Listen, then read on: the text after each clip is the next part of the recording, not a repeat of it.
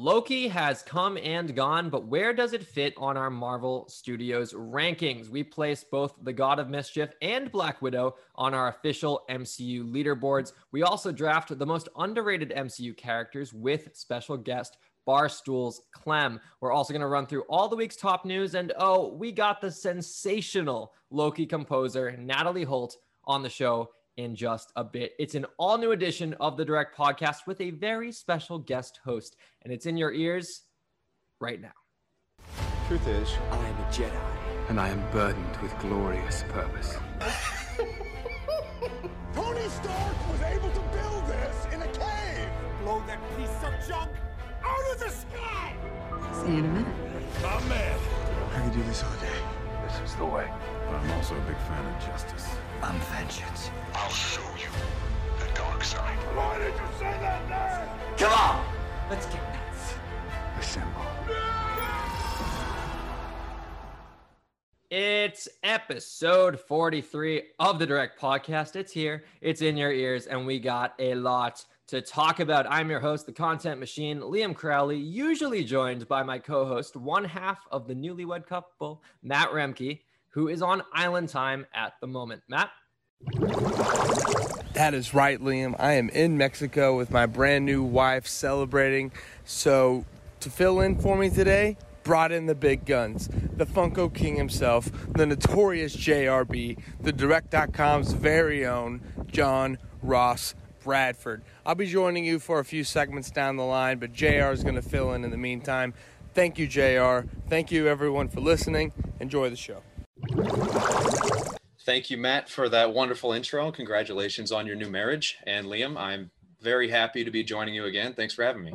Thank you so much for taking the time, John Ross. It was obviously a massive week for you with everything that went on, with both exclusive articles coming out, as Matt teased right there, and also the big interview that we'll get to later in the show.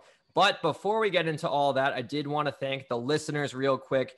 Big milestone for the podcast this week. We peaked at number 23 on the iTunes charts, which is massive considering 2 months ago when we first started charting, we were number 59. So we have jumped, I think that's 37 spots. I'm not really that good at math, but we've doubled our placement in less than 2 months, which is astronomical. It all comes down to the listeners, you guys supporting the show, reviewing the show, interacting with us on socials. It genuinely means the world.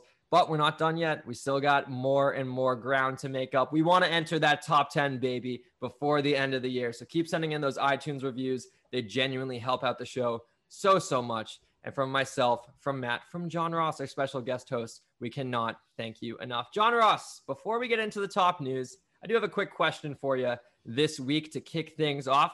Marvel Studios executive Victoria Alonso recently revealed that Marvel Studios is going to have an animation branch and a mini studio of the grander Marvel Studios at some point in the near future. We obviously have What If on the docket premiering next month, but this kind of alludes to a lot more animated projects within MCU canon coming sooner rather than later. So now I ask you the big question. What is your dream animated Marvel Studios project?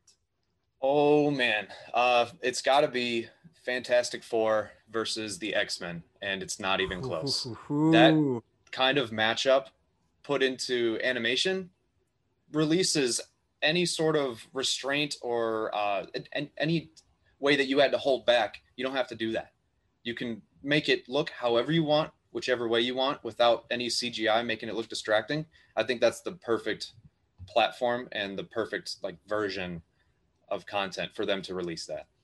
I love it. And I believe that is a animated cartoon that's been touched on before, because I do remember seeing it on Disney Plus in the Legacy tab somewhere. Mine is kind of a bit of a nostalgia pick, but I would love to see an MCU inspired take on the Superhero Squad. Are you familiar? Yes, I am. I loved the Superhero Squad. I still have my little Doctor Strange figure from the show. I don't know what it was, but when that music hit, Superhero Squad, hero up, it was so epic. I tried to watch a couple episodes the other day when I was just bored on Disney Plus. It doesn't quite hold up. It was definitely tailored to a younger version of myself, but getting a take on the Superhero Squad, a campy Saturday morning cartoon with MCU characters, MCU suits, I think that's something that could be really, really fun. there's a lot to work with there. I think you'd be tapping into a whole new audience too. So I like it. Hey, it would be a breeding ground for a new generation of MCU fans. I think we got someone there. Victoria Alonso, make sure to hit me up if you want me to flesh out that idea further. But without further ado, we got so much news coming at you this week. You know it. You love it. It's the Sizzle Reel. Bow, bow, bow, bow.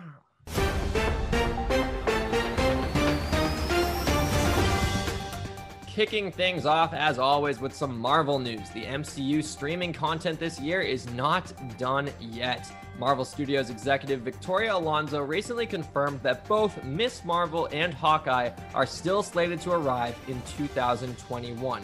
No specific release dates were given, but fans can expect both premieres sometime this fall. Will Red Guardian return? What is Val up to? Was Yelena snapped? These are the questions we have leaving Black Widow, and the last one will be answered soon. Marvel Studios president Kevin Feige confirmed you will find out what Yelena Belova's status was during that 5-year gap. Very exciting indeed. Sticking with MCU film news, Blade has found its director. Young filmmaker Bassam Tariq is tapped to direct the Vampire Hunters reboot, starring Mahershala Ali in the title role. Whew. Switching over to the worlds of DC, the Suicide Squad reactions are in, and oh my god, are they positive. The James Gunn-led flick is being called bonkers, super rad, gloriously insane, visually stunning, etc., etc. You get the picture. In the grand scheme of things, hype is real high for this. Hype is high indeed. On the streaming side, HBO Max's Batgirl has finally found its Barbara Gordon. In the Heights breakout star Leslie Grace has been tapped to play the titular role. And finally, in news from a galaxy far, far away, the Obi-Wan Kenobi series is bringing back a couple familiar faces. Bird Box's Vivian Lyra Blair has reportedly been cast as a young Leia, while everyone's favorite droid pair of R2-D2 and C-3PO are rumored to appear in the show as well.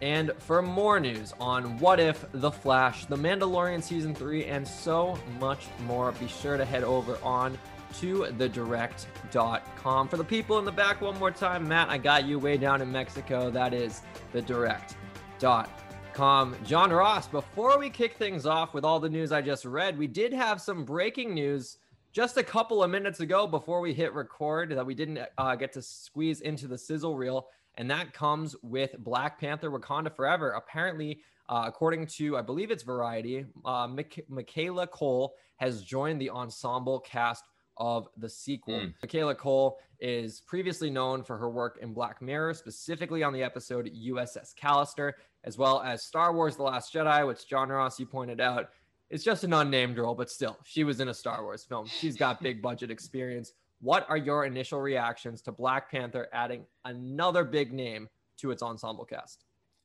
My initial reaction is, oh crap, because now we're going to spend the next few months trying to figure out who she's playing. The cast list always tends to leak before the roles are revealed. So it's anyone's guess who she's going to play.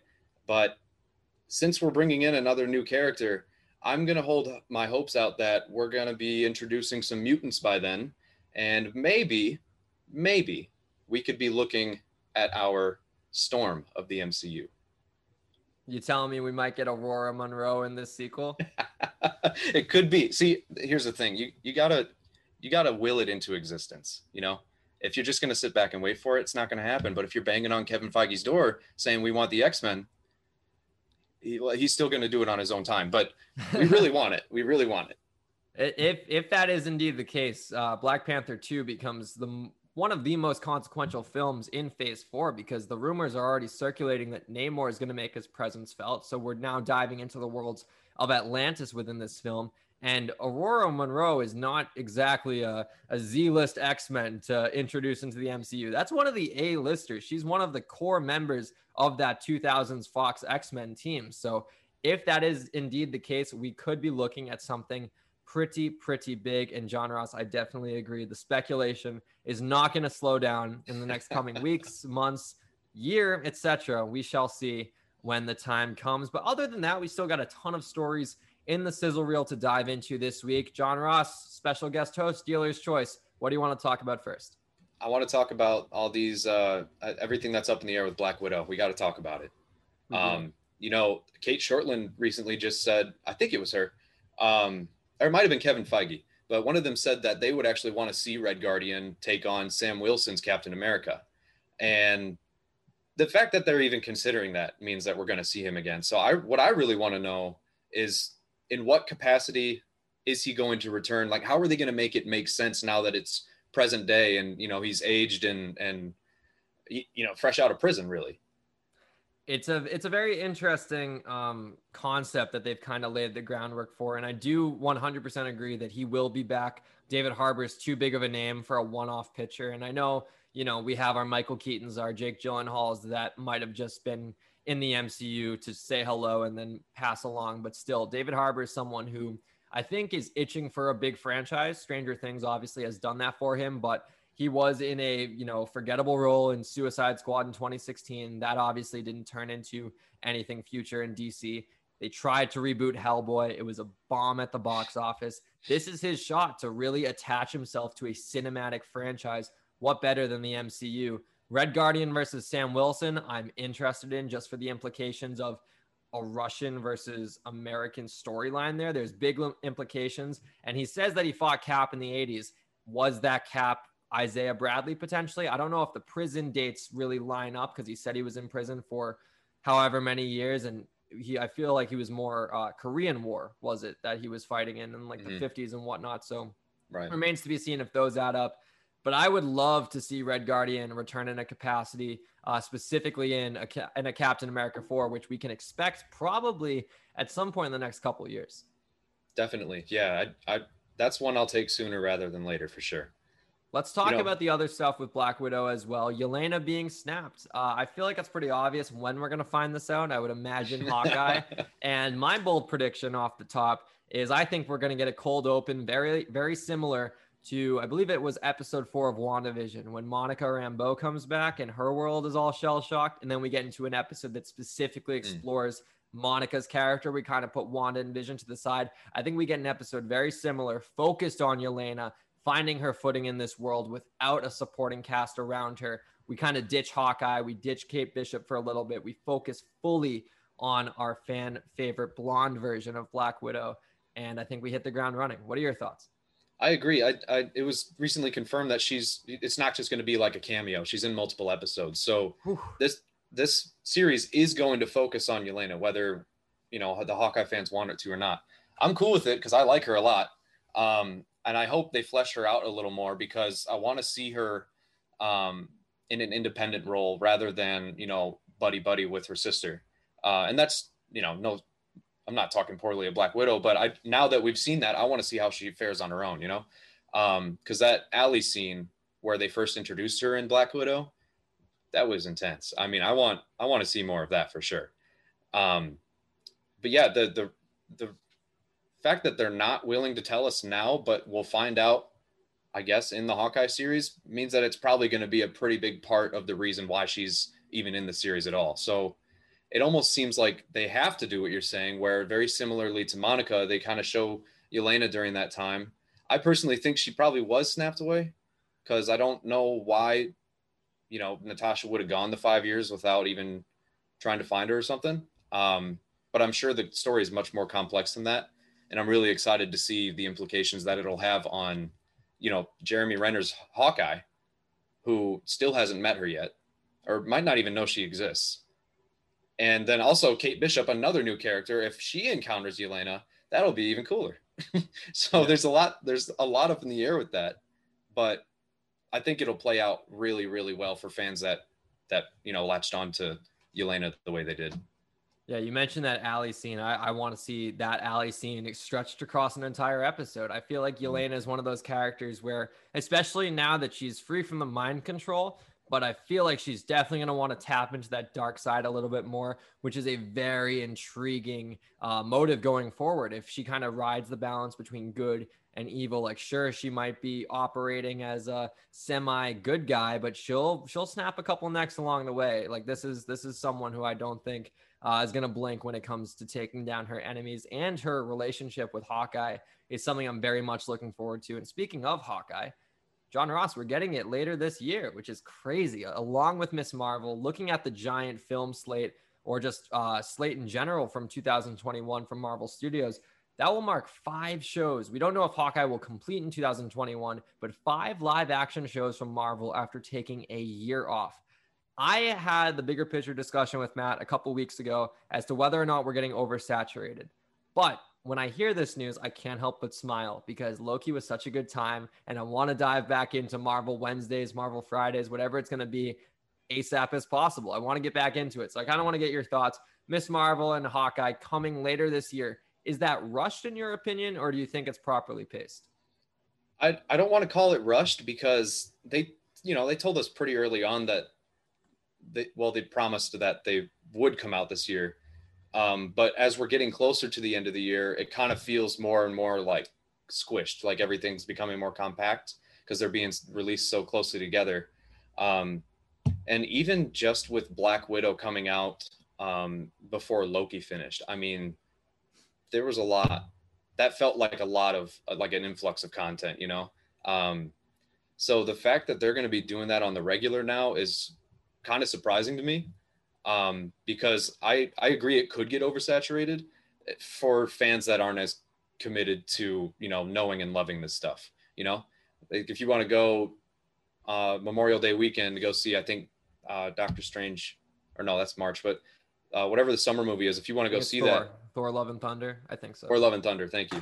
If you want to go see that, you better hope none of the Disney Plus shows connect to it if you haven't caught up on them, I mean, that's a lot to ask, is that every, few weeks now they're releasing either a 2-hour movie or 6 hours worth of a Disney Plus show, It is going to be a lot. And I think a big question that is going to be on people's minds is which kind of movie overlaps which kind of show. Because Black Widow and Loki, immediately after Black Widow ended, everyone started talking about Kang and that Loki finale, right? Just because, not that Black Widow wasn't good, it was good for what it was, but it was kind of inconsequential to the greater MCU. What happens when Hawkeye's like 3rd or 4th episode airs and that weekend Spider-Man No Way Home comes out? Did you just kill all of Hawkeye's momentum for the rest of the season? Or in a wild multiverse alternate dimension, does Hawkeye overtake Spider-Man's momentum? I don't think that would ever happen, but it does beg the question of what kind of projects should clash. I think Black Widow and Loki were kind of a perfect crossover in terms of them happening at the same time. But Eternals and Miss Marvel, those are 2 brand new characters being introduced. Do you really want to kill the momentum of one and force the other to shine?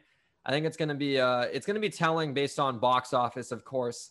But I don't know. I guess time will tell as to whether or not we can handle this kind of crossover situation that's going on Disney Plus. You can kind of tell I wouldn't call it worried, but you can tell they're being very conscious of it. Like Eternals and Shang-Chi, their trailers are just chock full of MCU references.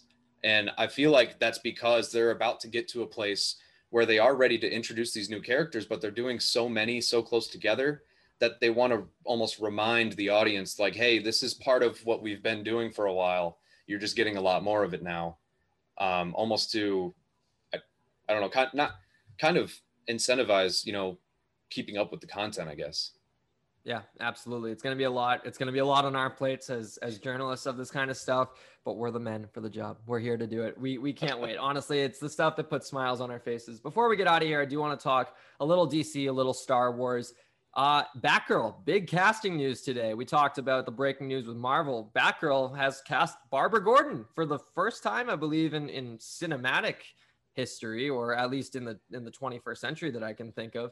Barbara Gordon is going to be played by none other than Leslie Grace from In the Heights. If you don't know her, I don't blame you, because she's only been in the Heights. She's a Latin American musician throughout the 2010s, had some success in her specific markets, made the transition over to film, and wowed people enough at HBO that they penned her to be the lead girl for HBO Max's Batgirl. John Ross, I know we don't know too much about the actress, but I kind of want to get your thoughts on HBO Max developing a Batgirl movie, a streaming exclusive movie. We're so used to series being focused on the streaming side. What are your thoughts on a movie coming from DC Comics exclusively on HBO Max? A Batgirl movie coming from DC Comics is super, super exciting. That's a character I've wanted to see be fully adapted and actually given the time to, kind of develop as a character for a really long time. It's the HBO Max part that's making me hesitant because, I mean, it's HBO Max. I mean, they just don't have that track record yet. And if Netflix came out and said they were doing something like this, I'd be 100% on board. But Warner Brothers is constantly tripping over their own feet and kind of mucking up the waters even more, to where you're having a harder and harder time understanding even what they're even working on anymore. There are some projects that I thought were still in development that ended up getting scrapped months ago. So the HBO Max part kind of makes me pull back a little, but I'm still going to see it because Batgirl is a character just like Nightwing that needs live action time, that deserves it, and that the fans want to see. So it is encouraging that they're finally branching out like this. It's just where it's being released on and who's producing it that's kind of, making me back off a little. Which is very fair, but I'll kind of offer a counter perspective on it. I almost like it being on HBO Max more than theaters, specifically because when it's offered on a streaming service exclusively, I feel like that tailors to more creative freedom. There's less of a risk. There's no real potential for it to bomb. Sure, you could look at viewership numbers and did people watch this thing, but at the end of the day, if you're paying for HBO Max, you're paying for Batgirl, you're paying for Euphoria, you're paying for reruns of Game of Thrones that you might never watch, but that's all going to Warner Brothers. If this was a box office movie, I feel like Leslie Grace doesn't get cast. I feel like they go with someone a lot more well-known. I feel like they very much get their hands on the script and maybe do a little studio meddling that Warner Brothers is known to do with their theatrical releases. This going to HBO Max specifically, I think is a really good move because it allows for that creative freedom that we all yearn for when it comes to DC Comics properties. And on top of that, it allows them to take a risk with a relatively unknown star in Leslie Grace. And I think that that's a risk worth taking because you always want to attach a star that can be with your universe for a decade to come. And I don't think getting someone super established who might only want to sign a 2-pitcher deal, a 3-pitcher deal would work out in the long run. Getting Leslie Grace now, capitalizing on a hot young talent because everyone is raving about her performance from In the Heights, which premiered in both theaters and HBO Max a couple months ago. So, she's white hot right now. Strike while the iron's hot. Lock her up for Batgirl, and I think it's gonna work out in the long run. I think so too. I'm curious how they're gonna introduce another Batman story without also bringing in yet another Bruce Wayne, but maybe they'll make it work with the movies they're doing.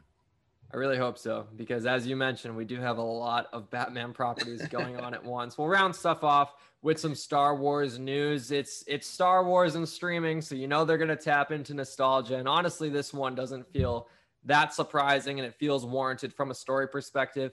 Princess Leia, R2-D2, C-3PO, all rumored, reported, slated to be back in the Obi-Wan Kenobi series. These are all characters that were around Kenobi during this time period. It only makes sense. I think we all would have been a little shocked if we didn't see a young Luke or a young Leia in this show. Luke is still up in the air, but Leia has been cast, and R2-D2, C-3PO, we know those droids were roaming around on Tatooine around this time anyways. John Ross, is this a good move to bring back more nostalgia, or would you rather focus on new characters? No, I think it's smart because 9 out of 10 people you ask, what do you want from this Obi-Wan series? They want to see the aftermath of Revenge of the Sith. So I don't think it's a bad move at all. I think this makes perfect sense, and it'll be able to draw in a wider audience because they'll have that familiarity with characters that span across literally all of those movies. So as long as they don't harp on it for too long, it's properly placed and, makes sense on the narrative. I think this is exactly the route they should take. I agree. This is the show that I think is the perfect avenue for those characters to reappear. I think The Mandalorian, I think The Acolyte in a couple years is where you want to flesh out new characters, unique stories within the ever expansive world of Star Wars. But I do agree that Obi-Wan is a show that I call it nostalgia, but at the same time, it's appropriately placed because this is a story wedged between two very, very familiar time periods of the galaxy. And what people want from this show, as was teased, they want that rematch between Obi-Wan and Vader, even though some people will wince at that because maybe it diminishes the line in A New Hope. Regardless, a lot of characters that are coming back. It's going to offer a new perspective on movies that are coming up on 50 years old, which is always refreshing. I love getting to watch stuff with a new layer on top of it, a new lens, if you will. So yeah, I can't wait for this Obi-Wan show. It is currently my most anticipated Star Wars project, as it is for most people. And I think news like this only encourages it to get high on people's radars. That's going to do it for the Sizzle Reel this week. We had so much news to get into, but we still have a packed show ahead, including an interview with one of the most integral members of Loki's crew. John Ross, tell us about it. Yeah, so I actually, when I first heard that Natalie Holt was going to be scoring the Loki series, this was back in January when I had the assignment of reporting that for our website at thedirect.com. And so since then, I've been going back and forth with both Natalie Holt herself and her PR team, just trying to find a good time to, sit down and talk about her work, because as you guys know, she really wasn't known for much before this other than scoring Paddington. That was like her biggest one yet. Now it's not it's Loki far and wide, but so when I reached out to her, she got back to me right away, but she said her Marvel non-disclosure agreement wouldn't allow her to say much of anything until the series was over. So a few months passed. I touched base just to make sure she remembered me. And then once the finale was coming around, I reached out to her team again and asked if they'd be willing to talk about it. And they got back to me right away, said, yeah, they'd love to. So I got to talk to Natalie Holt about the amazing score that she wrote for Loki, the theme she wrote for the TVA, which she later revealed was actually written for Kang the Conqueror the whole time. And I also got to talk to her a little bit about Star Wars. So without further ado, here is the Direct's exclusive interview with Loki composer Natalie Holt.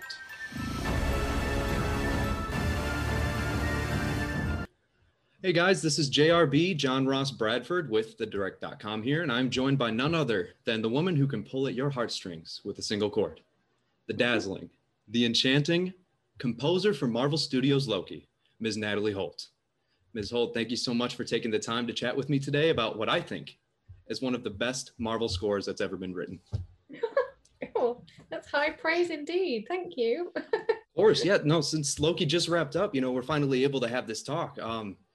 As you know, we've been going back and forth since the beginning of the year when your involvement was first reported. And, since then, I've just been sitting here anxiously waiting to see what you've got for us. And I made a few bold claims that you would just come out hot right out the gate. And boy, if I was ever right. So, before we get into the nitty gritty, I just have to say I was truly blown away by everything that you brought to each new episode. So thank you. Well, thank you. So yeah, it's kind of fun to be able to finally talk about it all as well, because we're not allowed to sort of mention until each episode's aired. So yeah, how does that feel? I mean, how did it feel to see a bunch of people on social media, TikTok especially, my goodness, doing tribute versions of your music and using your sound bites for their videos? How was that? I've kind of not. I had to filter it a bit because it's been kind of overwhelming. Yeah, it's cool. Yeah, it's very flattering that people seem to like it so much. It takes a lot to do something like that. I mean, WandaVision specifically had a pretty unique tune to it, but really only the biggest MCU projects like Endgame really see that sort of success, and you did it right away. So congratulations. Specifically speaking on success, Loki's song, Very Full from episode 3, debuted at number 10 on Billboard's World Digital Song Sales. What was your process like for writing that one? Is that what you expected to see from that song? I didn't write that one. That's so sad. No, sadly I can't. No, I don't know. That was a Norwegian song that was already in existence. I just arranged the strings on it. So yeah, I think I've only got an arranger credit on that one. But yeah, Tom was kind of singing it a cappella, and I think they'd already shot it when I came on board. But he was just singing it on his own in a train carriage. and everyone was kind of standing around slightly awkwardly looking at him. And when we watched it, we were just kind of saying like, oh, it's just such a shame. It like needs to feel a bit more riotous. Like he's kind of got everybody going and people are kind of joining in. Because otherwise it feels a bit awkward that he's singing in a room on his own. So I kind of was like, oh, maybe it would be cool if we could, if it was like someone had an alien space instrument on the train and they got kind of pissed and pulled their instrument out and just like jammed along with him. So yeah, we kind of came up with this string backing for him to sing with, and they came back in and shot this girl playing on this instrument, which they had in the props cupboard from, I think it was from Endgame, and added that in afterwards and just, yeah, gave the scene more life. Wow. So how much of your work on Loki then was kind of on the fly like that, where something was already prepared for you to build upon? That was the only moment like that, to be honest. There wasn't any other singing in there. So everything else was like up for grabs, including, you know, like there were moments like that DB Cooper sequence in episode 1 where they had a track in there that was working, you know, that they could have licensed. But we kind of got through the score part of the process. And then Kate Herron was like, oh, I reckon it would be really cool if we could do a kind of salsa version of the Loki theme and tie it up with his theme, and I was like, yeah, cool, yeah, give it a crack. And then that DB Cooper kind of worked out like a mad Loki samba. That was a lot of fun. It was very cool to kind of hear the show's theme, even in that instance, how it's kind of mixed in different ways. So that's very cool. Now I know Kate Herron, the director of the show, didn't submit the final episode or 2 of Loki until after the season had already started. And you had also mentioned in a past interview that you built the score for Loki around the finale's theme. Can you expand on, you know, what the building process of this score was actually like when everything was kind of, you know, I guess kind of all over the place? Yeah, it was just, it was kind of like working on a movie. I kind of worked across all of it at the same time before kind of going in more depth into each episode. So when Kate was shooting Jonathan Majors in episode 6, that was like in August or September maybe, and she was like, oh, I want you to see these dailies that we're getting of his performance, because I think it's going to help you kind of dig into episode 6. So yeah, she was sending me, I was like watching, you know, them on set like at the end of each day, and I was just kind of so inspired by how he was playing He Who Remains. And then I came up with that theme for him, which is, then I was like, oh, it's like the TVA theme, which is building up because he's behind it all. So like the thing that you've been hearing all the way through is his theme because he's behind it. So yeah, like when you hear the final version of the Kang theme in the episode 6 credits, that's like in its full glory. And it's been going there the whole time. So that was really cool to do that.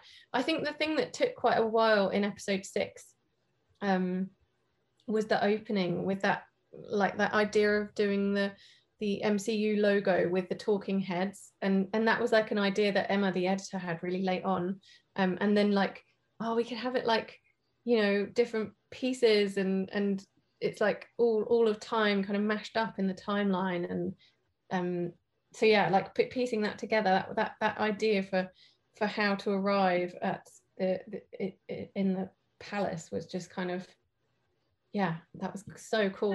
When I saw that, I was like, yes, that's perfect. Like that opening was truly epic and very unique, even for the MCU. So did you know that would include the actual voices of MCU stars like Chris Evans, Brie Larson, Evangeline Lilly, Chris Pratt? Did you know any of that? Yeah, I saw it. Like Emma just kind of put it together as an idea, and we all watched it in one of the reviews, and it's like, oh, it's so good. Like, yeah, everybody loved it. So yeah, that's very really awesome. Cool.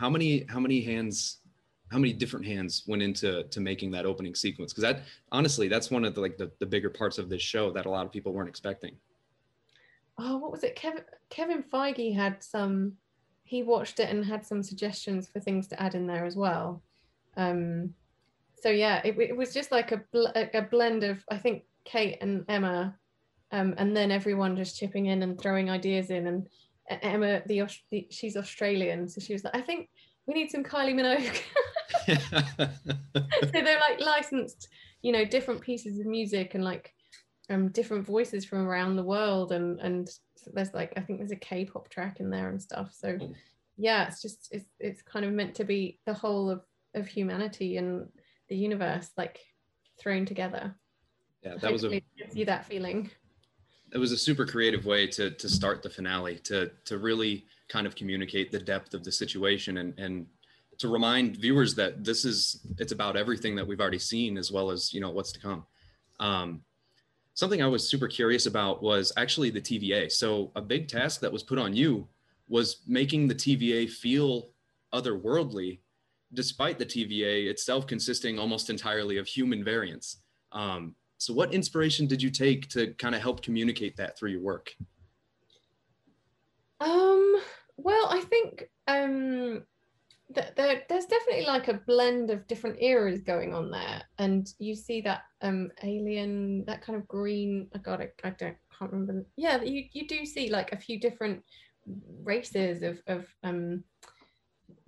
aliens in there at the beginning. But yeah, no, I think Kate Heron and the production designer kind of gave it that really like analog, timeless feel. Like there's sort of elements of Stanley Kubrick in there, and there's kind of references to the 50s with some of the dress and yeah, the kind of way I processed the score to make it feel quite analog, to go with that kind of knobs and buttons kind of aesthetic of the TVA.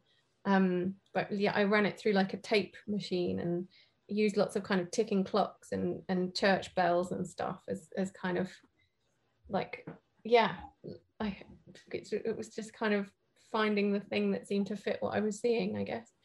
Well, it worked. It worked really well.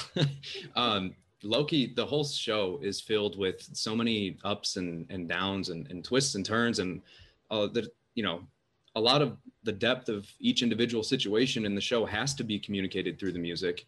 Because I feel like, I wouldn't have gotten half as excited in some scenes if it wasn't for the score behind them. So what was your biggest challenge working on this series? I think it was just like the biggest challenge. The love theme was whatever it is between Loki and Sylvie. It's such a mystery. I was being like slightly roasted on the internet for mentioning, I don't know if you saw this incest problem people were having yesterday. I just to clarify, like, I guess I meant that Loki seems to have a really terrible time connecting with love, and he's, you see Sif, he's cut her hair off after they've had an evening together, and she's, he struggles with love, and the closest connection he's had to a woman is with his mother, and this is like a version of himself. She's not his sister, she's a version of him. It's more like that Narcissus falling in love with your own reflection. So for me, I'm not kind of condoning it or whatever it is. It is kind of like falling in love with yourself. It's kind of like that love that you feel with a family member. It's like that kind of feeling of love that you have, that Loki has to his mother, and that's why I felt like Sylvie and his mother were connected, because you've never seen him have a deep connection with another character like that before, apart from those two moments. Absolutely. Yeah. So yeah, that was kind of that. Yeah, that was tricky to find the right balance, because it isn't like an all out romance. There's something more nuanced and weird about it. Right. Yeah, the very nature of that relationship was just a bunch of question marks. So, yeah. So that was probably the most challenging thing, was just like, yeah, finding the right balance with that. And yeah, I think also that moment where he's stabbed, where Sylvie stabs He Who Remains at the end, because I'd done like, oh, this is the end of episode 6, it needs to be huge, and like I went away after spotting, like going through the episode with the team, and I kind of did a weekly, we'd have weekly catch-ups and I play them stuff, and and I played them like my first attempt at that end sequence where she pushes Loki through the door and then stabs Kang and then through into the timeline. It was like massive and like loads of drive, and like the stabbing was just like like totally over the top, huge. Like, this is the end of episode 6. And Kate Herron was like, no. No. strip it back. And she really made me like pull back, and she was like, no, this moment's like so, we need to, the audience needs to feel so confused, like there's so many different things going on here, like we can't be telling them and too much, like we don't want to be leading them and holding their hand through this with a big piece of music saying it's all okay or it's all terrible. She was like, people need to just be like losing their minds at this moment, like what the F is going on, and like and we just felt like that's a better thing, to leave it emptier for people to interpret it in their own way, which I think is a super smart direction from Kate. And she is a smart director, she's amazing. And yeah, like once Sylvie sat down on the floor and you see her, like she's taking in like, oh my gosh, he was telling the truth, what have I done, what have I unleashed? And then that cello comes in and it's like this sadness, and then you see that shot of Loki's face, and it's like he's just like and then it kind of picks up again, and like once he's running through the TVA and it's like spinning around, that moment's like, okay, we're off, we're like, something's happening again. And then it's like absolutely killed dead in the water by seeing that statue and realizing. Absolutely. That was another thing I wanted to ask you about, that final scene with the Kang or Immortus. I know Kate Herron just cleared it up for us recently, saying that he's kind of just, he's not exactly Kang, he's not Immortus, you know, he really is kind of just a mix, just like kind of the way Sylvie is. But that last shot of the statue of He Who Remains, who we'll call Kang eventually, it was heavily reliant on the music. So what was the process behind creating the score for that specific, very impactful final scene? Well, like, as I said, that piece was there from the beginning. Like I always, that was my like Kang theme that I came up with. So I knew that like everything's been leading to that moment. You hear that TVA theme and you realize like who it really belongs to. Like, sure. So yeah, that was, and then the choir and getting to do that live, and I kind of added that soaring line on the theremin, and like got this Adam Betts, the percussionist, was just like did these kind of huge drums, and yeah, just I love bringing that moment together. That was really fun. It took ages to mix. I think my engineer had to like get a different license for Pro Tools because there were so many tracks. Oh my goodness.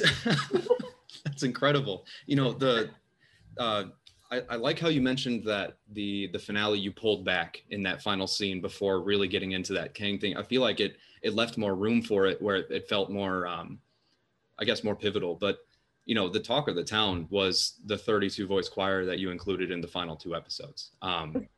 And since, you know, the ending moments in the show, you pulled back a little to leave room for that emotion. Was there ever a point in the show where you did say, you know, let's go as big as we possibly can? Yeah, I think it was the Richard E. Grant, you know, the classic Loki building. That was like, this needs to be epic, like huge. That was a big moment that was just all out, you know, let's throw everything at this. That was easily one of my favorite moments. So the music totally built that up even further. You know, this may feel a little redundant, but I want to know specifically on the day that the finale dropped, you know, earlier this week, I saw you tweet out that, you know, we would find out who the TVA theme really belonged to, which was obviously ended up being the biggest reveal in the show. What was like the main feeling or emotion that you wanted to evoke through that theme music that you had been building up to the entire series? Yeah, I guess it's just kind of someone who's there's like a majesty, there's like a superpower to there's kind of God, you know, he's got this kind of, yeah, this super being that's in charge of time. Like, I don't think you can get bigger than that. So it's just feeling like, and there's something that there's a beauty to it as well. I think when Loki looks out at the TVA in the first episode. And I remember Kevin Wright, the creative producer of the show, just saying like, I think I did something different there. And he was like, oh, when he looks out and sees the TVA, it needs to be like, you're looking in the face of God, and there's beauty there, and there's horror, and there's like double-edged thing. And that moment where he looks out and he was like, I think he needs to feel kind of the beauty of it at that moment. So I felt like that's a facet of it too. Like it's kind of, and the way that the character that we now know who's playing it, and how he's playing it with that kind of playfulness as well. I think it's just, he's such a great actor, such an amazing performance. I'm so excited. I want to see what he does with that character. Now, I think it goes without saying that Marvel can really only deliver their biggest moments now if everyone involved agrees, not to spill the beans.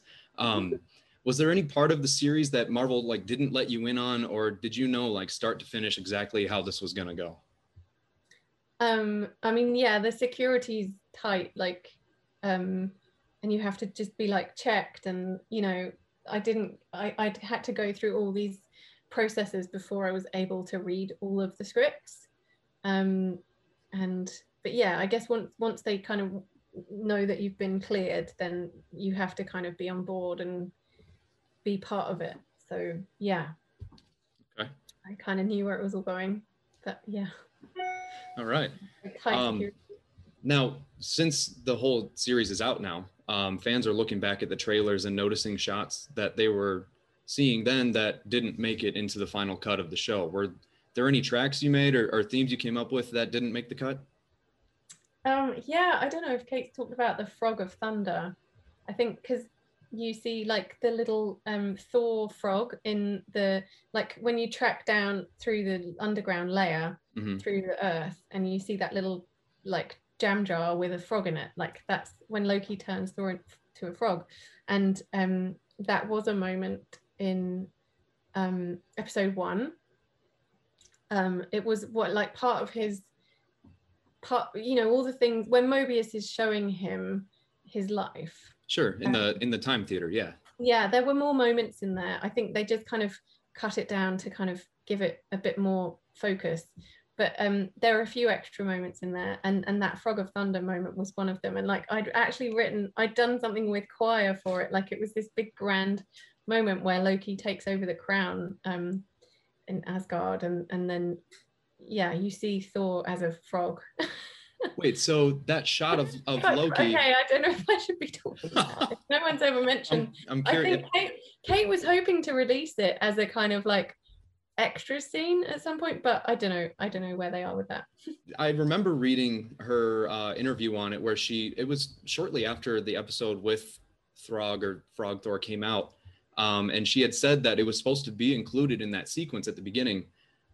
Is that the same sequence that fans are seeing in the trailer where Loki's in the throne room as if he's ruling Asgard? He's like rising like this and he's wearing a crown. That was part of him. Oh wow. Yeah. Okay. Oh, that makes sense. Everyone was so curious why that shot specifically didn't make it in, and now we know. Okay. But it was going to be in. I don't think it got cut till quite late down the line. And it's a fun scene, but it just didn't. It felt like it was too off-piece. Like I think they were like, well, we've had the DB Cooper and we need to like really get into the nuts and bolts of like Loki needs to be kind of broken down in episode 1, and it was like too many of those light-hearted moments it just felt like it. I think it played better without it, but it was a really fun moment. Sure. So I read that when you accepted this role, the only MCU film you really weren't familiar with was Ant-Man. Which is, I mean, totally common. But I know Christoph Beck has already talked to Marvel about making his return for their 3rd film. But have they spoken to you at all about lending a hand in Ant-Man and the Wasp: Quantumania after setting the tone so well for that franchise's next big villain? No, I haven't. No? I haven't been approached for any of that. Are there any other Marvel properties you want to lend a hand to someday or score? I'd love to keep scoring Kang. I think because episode 6 was so fun to do, and I felt like I loved kind of that slightly insane yet playful atonal music that I was writing that seemed to go so well with his performance there, or and that requiem when he was giving his backstory.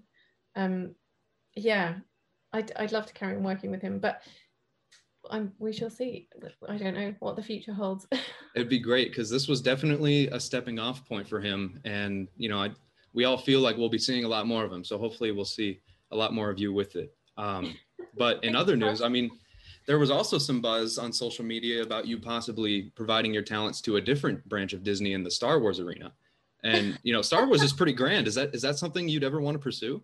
Oh my gosh. I mean, like, I am a film composer because of John Williams, like E.T. and Star Wars were my kind of like soundtrack through childhood. So yeah, I'm a huge Star Wars fan, and I love that branch of the Disney content as it is now. But yeah, like, no, it was just like a fun, one of those funny things on Twitter.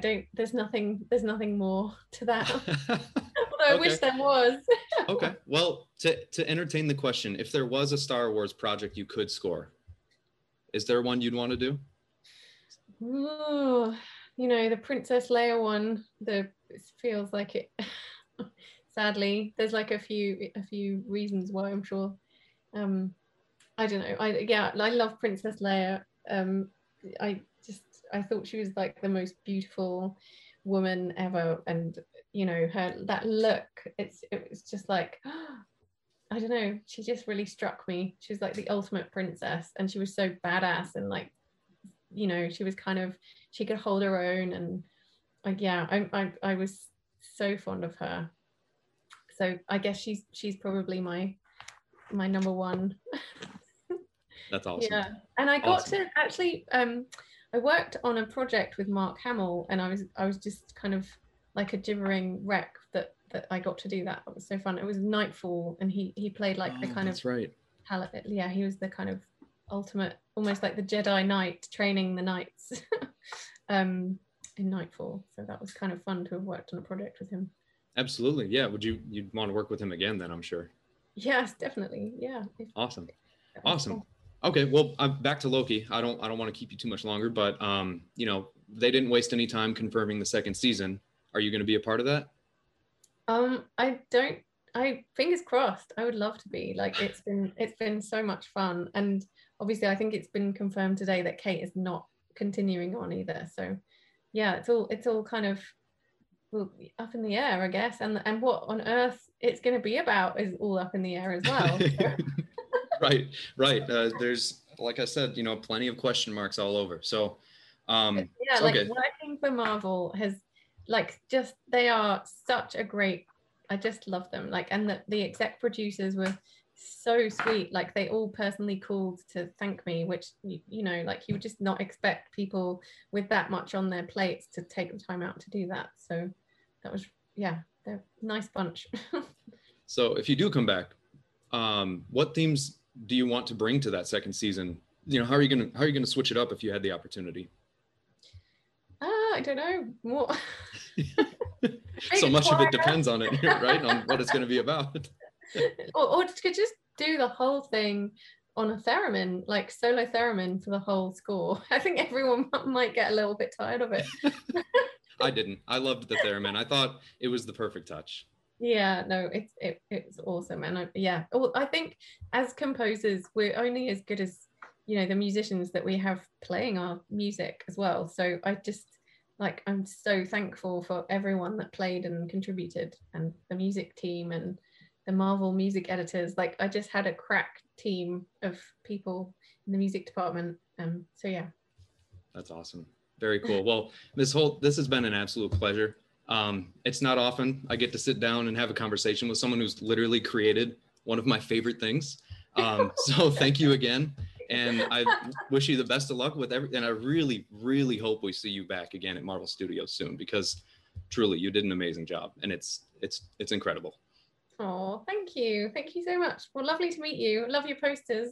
Thank you. So, guys, go check out Natalie Holt's work on Marvel Studios' Loki on Disney Plus. You do not want to miss it.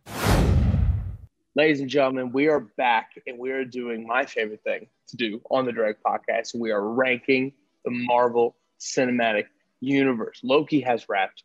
Black Widow has been out for 2 weeks. We've all been able to sit with it for a little bit. We have polled all the writers at thedirect.com, 15 plus of our amazing writers and creators over there at our incredible comic book movie news website. And we have a new official rankings for the Marvel Cinematic Universe. To check out our old rankings, head over to thedirect.com and type in MCU rankings, because I'm currently in Mexico on my honeymoon. We did not get a chance to update that article just yet, but we will have it updated here very soon. Liam, I want to go to you first. Okay, let's start with Black Widow. Let's start with the movie, and then we can dive into the TV show on our rankings list. Before we get into your ranking of Black Widow, I want to ask you, we saw Black Widow see the biggest drop at the box office of any MCU movie ever, dropping, what was it, something like 68% from Friday to Friday. Do you see that as more of a drop because of the movie itself, or because of the release with the Disney Premier Access and this new age of movie going that we're seeing nowadays? So all the headlines are, panic button. Oh my God, everyone needs to go to streaming, right? I don't think it's time to panic just yet, because I think that this movie has so many asterisks going on. Disney Plus is a really weird scenario for this movie, because it made 60 million on Disney Plus opening weekend, but people who buy it on Disney Plus opening weekend might not have hit play that day. It might have been a family that bought the movie, realized they didn't have time to watch it, and then they catch it the next weekend. When you buy the Premier Access, I'm pretty sure you got it on the service for 30 days. So there's a very good chance that people that wanted to watch it first weekend saved it for the second weekend. There's a chance that people who watched it the first weekend then revisited it on Premier Access the second weekend upon that second viewing. Because people like me and you, Matt, who went to go see Endgame 3-4 times in theaters, when it's on Premier Access, you can see it 3 or 4 or 30 times and still pay the same exact price at the first time.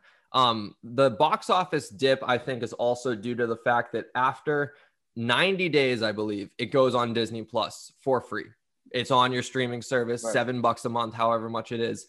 So I think a lot of people who weren't interested the first weekend heard reviews, said, okay, well, you know what? I'm good with waiting 3 months to catch this for free. And I think that's the big sign that people got to walk away with. A lot of people are saying, great first weekend, super concerning dip the second. I agree, these numbers are not favorable, but I don't think it's time to hit the panic button just yet. Yeah, I don't think that this has anything to do with the movie itself. I think that there is a small, importance to the fact that this is a prequel. This is, definitely a look back MCU movie, not like something that's going to change how we move going forward in huge ways. Obviously, we saw some things coming out of Black Widow with Yelena and Julia Louis-Dreyfus, possibly Taskmaster and the other widows. But I mean, it definitely is a look back. I think Jack McBrien over at the direct.com put it best. That first weekend, it wasn't just like, people got back to the movies. Those were good numbers, good for MCU standards. It beat Guardians, it beat Ant-Man. So, I mean, I think that what it was everybody who was excited to go check it in theaters rush to go see it week one. And that's great.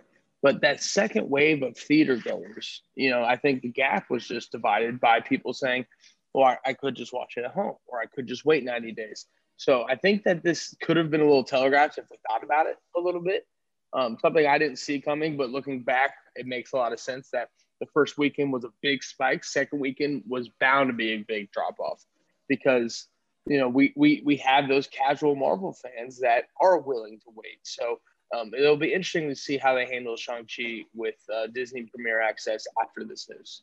And real quick, there are a lot of other factors we have to consider here. A big one being overexposure. People feel like they've already seen this movie before it came out with just the amount of marketing material behind it. This is a movie that's been advertised since December 2019. So when a marketing campaign lasts that long, and not to the film's fault, obviously, circumstances get in the way, I think the interest inevitably dies down a little bit. the reason why they're probably keeping that Spider-Man No Way Home marketing campaign close to the vest is because they want to avoid something like this. I don't think a Spider-Man movie ever suffers, a drop like this second weekend, or let alone only makes 80 million domestically opening weekend.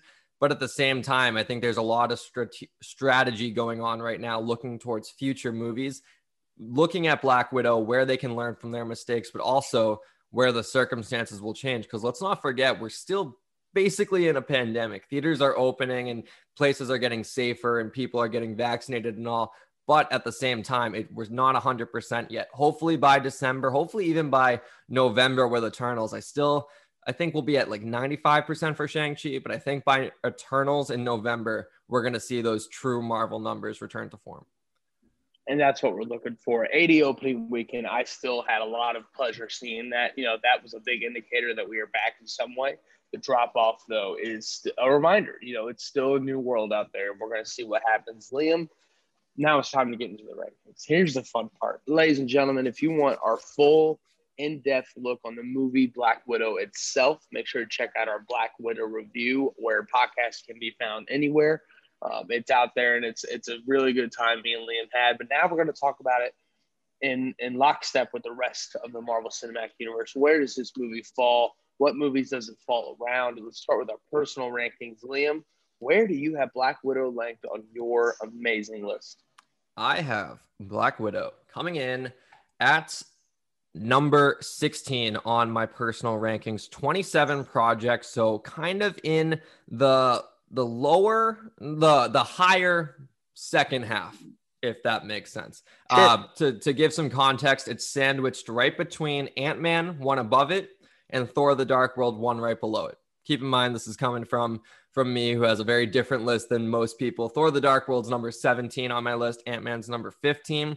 I had a great time with this movie, but at the end of the day, it's still a prequel. It doesn't feel super consequential. And a lot of people might look at Ant-Man because a lot of people, for whatever reason, don't really give Ant-Man the credit it deserves. I think the first Ant-Man is an absolute delight way back when it was in my top 10 of MCU projects. And then, of course, more and more and more come in, and then it just gets bumped down and down and down.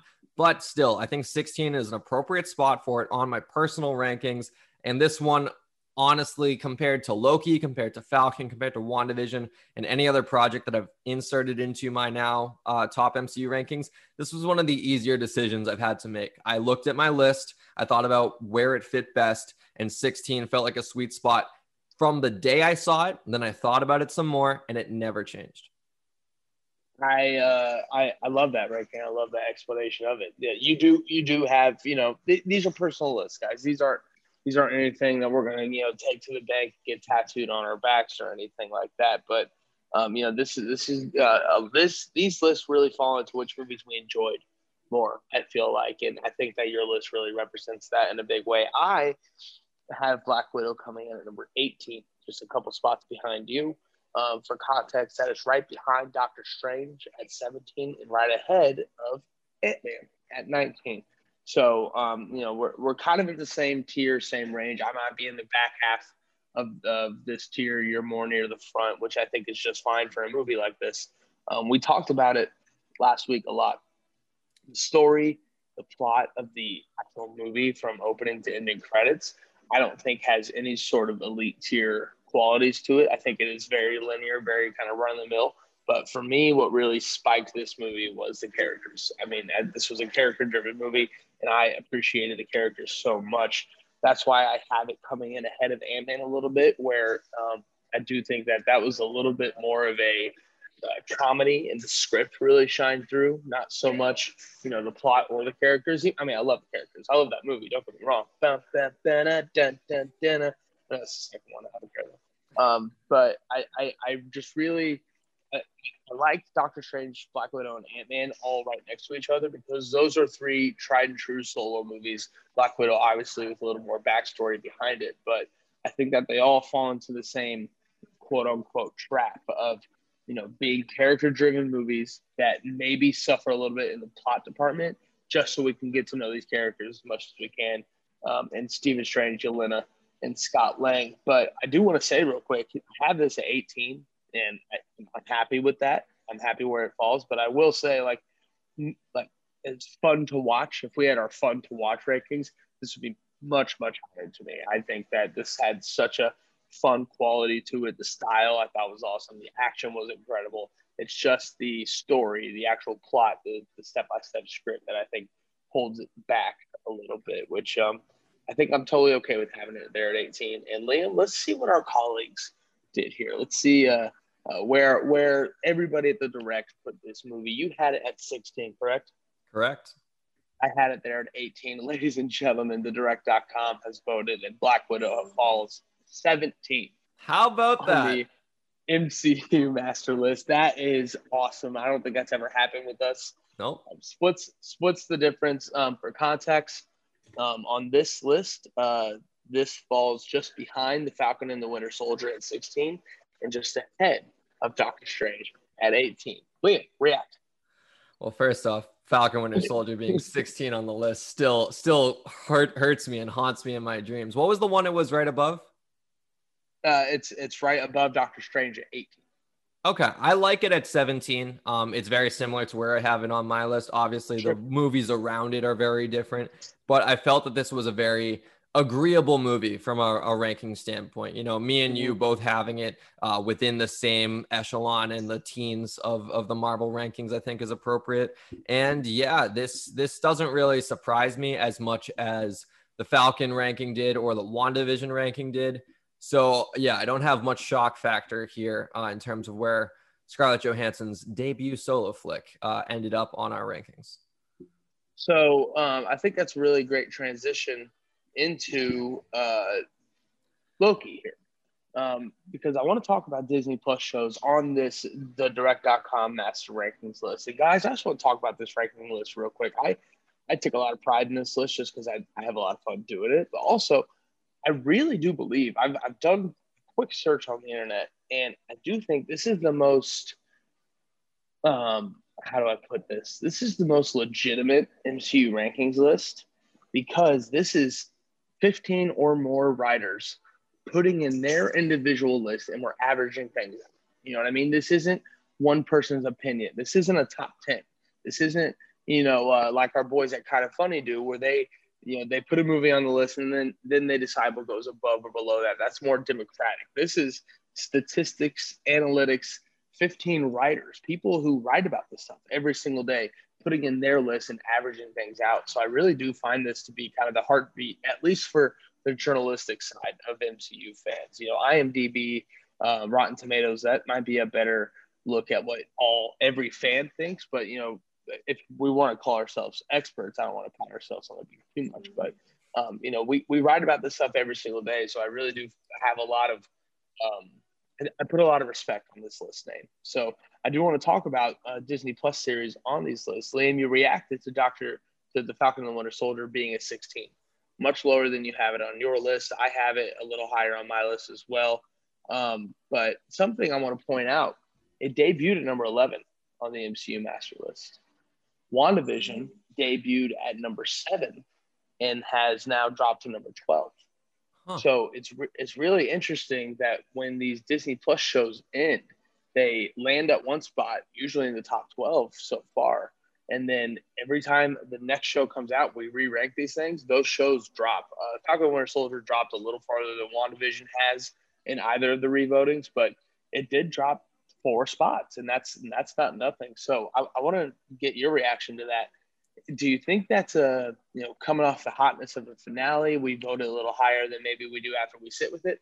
Or do these TV shows, because they have rewatch ability with Disney Plus, because it is 6 to 8 episodes of content where by the time the finale comes, we could kind of mentally forget the good, the bad, and the ugly of previous episodes. And then once we sit with it, we see everybody else's reactions.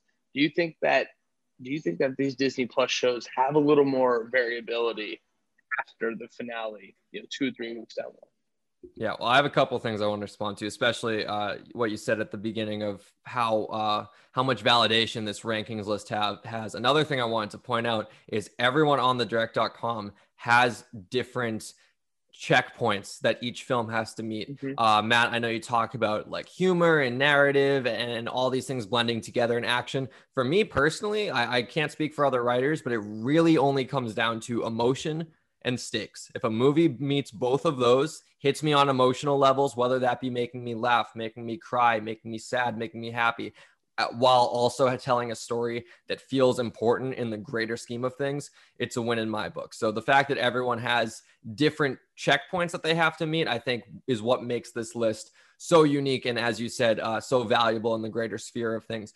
With these Disney Plus shows, I completely agree. It's feeling really, really strange to rank them among movies, because movies, it's so much easier to say, okay, what did I like? What did I not like? A really bad episode in a season could push a series out of a top 10, but a really great episode could get it into a top 10. So it's so weird.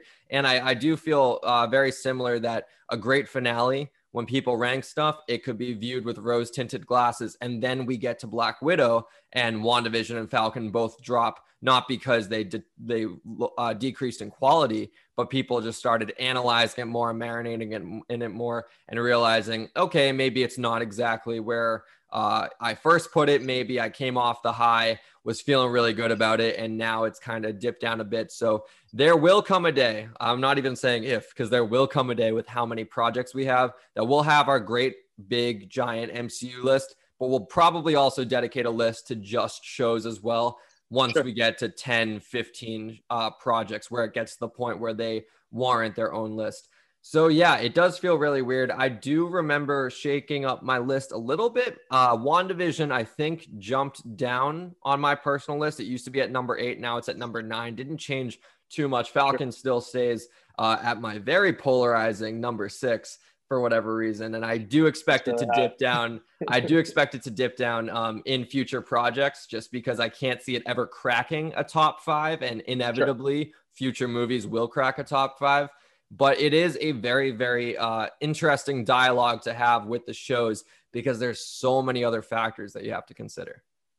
Right. And I think this does speak to the duality of the show a little bit. You said Falcon Winter Soldier is at your 6, and it ain't moving. Not until something comes in to crack it ahead of time. But I have WandaVision at 6 on my list, and it has not moved.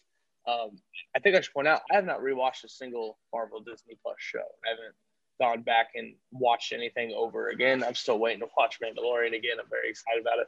I feel like every time we get on the show, we find one little moment of Mandalorian that I forgot that makes you want to go back and rewatch it. So WandaVision hasn't moved for me. Falcon and Winter Soldier has dropped for me, but I do think that, it isn't just the rose tints of it. It's just the more I sit with that finale, and just the way the Sharon Carter thing played out, the way the Carly thing played out, just a couple of characters I was most excited for at the beginning. I just didn't like the plot of how it ended at the end. And that reflects here on this list. People, when they sit with these shows, they tend to drop them. But I also want to put the other side of it. Everybody had WandaVision at number 7 when it debuted. Everybody had Falcon and the Winter Soldier at number 11 when it debuted. And so when Loki came out, and everybody was like, this is the greatest thing Marvel's ever made. And, it was amazing. Don't get me wrong. But I knew, being the curator of this list, that's what we have said with every single MCU show so far. First couple episodes, it's the greatest thing Marvel's ever done. By the finale, it ends up in the top 10. And then we just kind of wear off on it. It's just interesting to see the Twitter narrative that I see, where it really does feel like when a new show comes out, WandaVision and Falcon Winter Soldier got bashed. You know what I mean? Like Loki inspired people to be like, hey, look at all these problems with WandaVision. Look at all these problems with Captain Winter Soldier. Look how Loki has none of those problems. And I'm just sitting here thinking, we were doing this exact same thing with WandaVision. We were doing this exact same thing with Falcon and the Winter Soldier. Those first 2 episodes, people talked about how great they are, but they also at the same time talked about how all the problems they have with WandaVision just 2 weeks after putting it in the top 7. So it's really interesting, the flexibility of these Disney Plus shows. And that brings us to Loki. Liam, this was a show that, in my opinion, had a lot of consistency, peaks and valleys from a lot of different ranges. There was just so many different episodes. There were emotional character study episodes like we've seen in the 2 previous shows, but we've mixed in further reaching MCU, touching every other project episodes that we haven't seen on Disney Plus yet. So I think this can go a lot of ways. I can't wait to see where you put it. So Liam, let us know, where does the God of Mischief fall on your personal rankings? This one was so tough because Very in tough. hindsight, I got movies in the teens that I would rewatch before I rewatched Loki. But the quality of Loki can't be ignored. Like, it's still great. And it's weird though, because a little spoiler before I reveal it, it's my third favorite Marvel Disney Plus show. So hey, it's on the podium. It's on the podium. Wow. Of course, there's only 3 projects. But a lot of people were saying like, oh, you're crazy. Like, there's no way. It's so good. And I'm like, I had a good time, but I think you're ignoring all the great that WandaVision did from a character study standpoint. You're ignoring all the great that Falcon Winter Soldier did from a character exploration standpoint in both Sam and Bucky at the same time. Right. And yeah, just to touch on that just a little bit, I saw so many TikTok lists. I don't care if Falcon Winter Soldier is not in your top 15, so be it. Different strokes, different folks, right? Some people had it as the worst project. I literally saw lists, number 27, Falcon Winter Soldier. You're telling me Incredible Hulk? You're telling me Iron Man 2? Even I love Thor the Dark World. But you're telling me Thor the Dark World is better than Falcon Winter Soldier? Crazy talk. Anyways, my ranking for Loki, this was tough. And this is the one that I think has the most mobility going forward. As I said, I think WandaVision will stay in my top 10 until projects pass it. I think Falcon Winter Soldier keeps that 6th spot until something else cracks my top 5. Loki comes in at number 10 on my list. Wow. I was shocked as well because I was looking and I was like, going back, emotion and stakes. That's what it comes down to. And the stakes of this show, of this show cannot be ignored. They're astronomical in the bigger picture. And the emotion, I didn't cry, which was a big thing when it comes to Falcon and WandaVision. I want to cry during shows and movies. I love that. It makes me feel so connected to it. When Isaiah Bradley gets that damn statue, and when Wanda Maximoff says, thank you for choosing me to be your mom, chills right now. I could be waterworks. And that's what gets me to put those projects in my top 10. Loki didn't cry, but there was a lot of great moments that brought the emotion out of me. Mobius standing up to Renslayer. You know where I would go? I would go to where I'm really from. That's where I would go. Yeah. Brings out the emotion. Loki interacting with the other Lokis. The finale with Kang rhyming and raving. And the charismatic ball that he was phenomenal. To give some context, right above it is WandaVision at 9. And I don't want to say it's a distant gap, but it's sizable enough that I don't see Loki ever taking over that spot. And right below it, Matt, we've been talking about these rankings for a long time, and we said that there's a certain project that, as much as we want to love it, there's going to come a day when it gets pushed out of the top 10. And Iron Man is no longer in my top 10, and I love that movie. Yeah. But you can't just be married to nostalgia. It's a great movie. It set the standard. It laid the groundwork for the greatest cinematic achievement in history known to man. But there's been 26 projects after it. If that's the gold standard and it can never be met, then we're going to live in a world where we can never be better than a solo movie that came out in 2008 that was mostly improvised and was working on a very small budget with a risky actor who was in his C-list category and the director of Elf. It did so much. It accomplished so much. But if you're telling me that project cannot be passed, I think you're married to nostalgia. Iron Man is now at number 11. Loki is in my top 10. Matt, I feel like this is where we're going to have some big gaps between our rankings. You're not wrong. Is Iron Man the new Spider-Man 2? That's the question people are asking. Is nostalgia pushing that movie up? No, I love Iron Man. I rewatch it, so often, and it's always so much fun. So yeah, it's interesting because me and you feel like we're so on the same page throughout most of Loki. You know what I mean? Yeah. I feel like the finale I think you liked a little more than I did, but just to kind of go back on our conversation a little bit, I sat with Falcon and the Winter Soldier and liked it a little less, as the weeks went on, thinking about the finale, thinking about the show as a whole. with Loki, we're a week away, a week out, a little less than. Yeah. I have come to like this show more and more the more I think about it. I got married last weekend.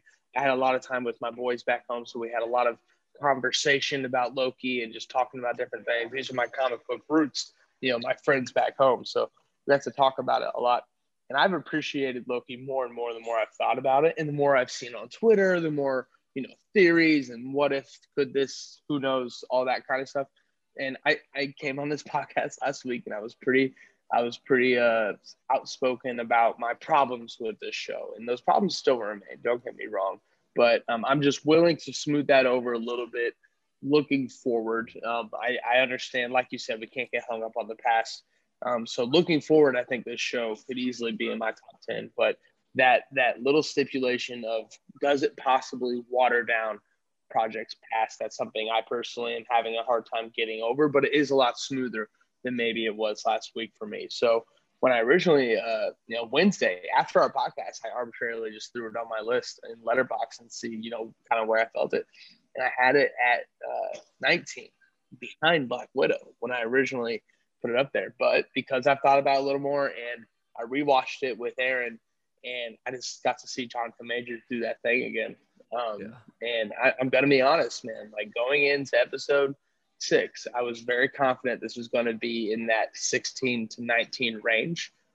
After seeing Jonathan Majors do what he did in that finale and just see that character jump off the screen, I have moved it all the way up, and I now have Loki at number 14.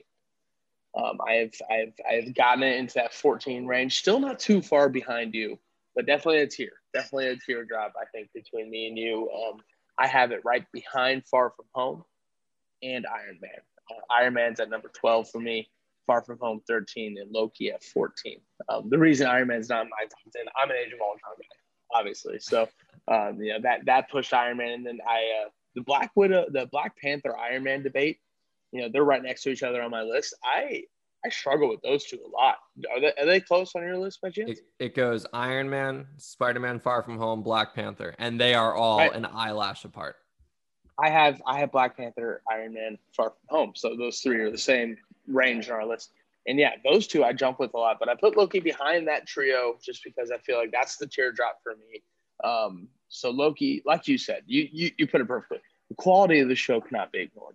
For as many problems I tended to have with the plot and the pacing, I do think there was some pacing consistencies I didn't love about this show, but the quality of this show was stupid good. I mean, the production level, this was as much of a movie as any of the Disney Plus shows have. This is my second favorite Disney Plus show. It's just edging out Falcon and the Winter Soldier. I do like the story of Falcon and the Winter Soldier more, but the excitement and the stakes, like you said, of Loki just bring it above for me right there. I have all those. WandaVision's pretty far ahead of the other two, but Loki and Falcon and Winter Soldier I have pretty close. Actually, I didn't get to that part. Falcon and Winter Soldier falls just behind Loki on my rankings at number 15. So it's official.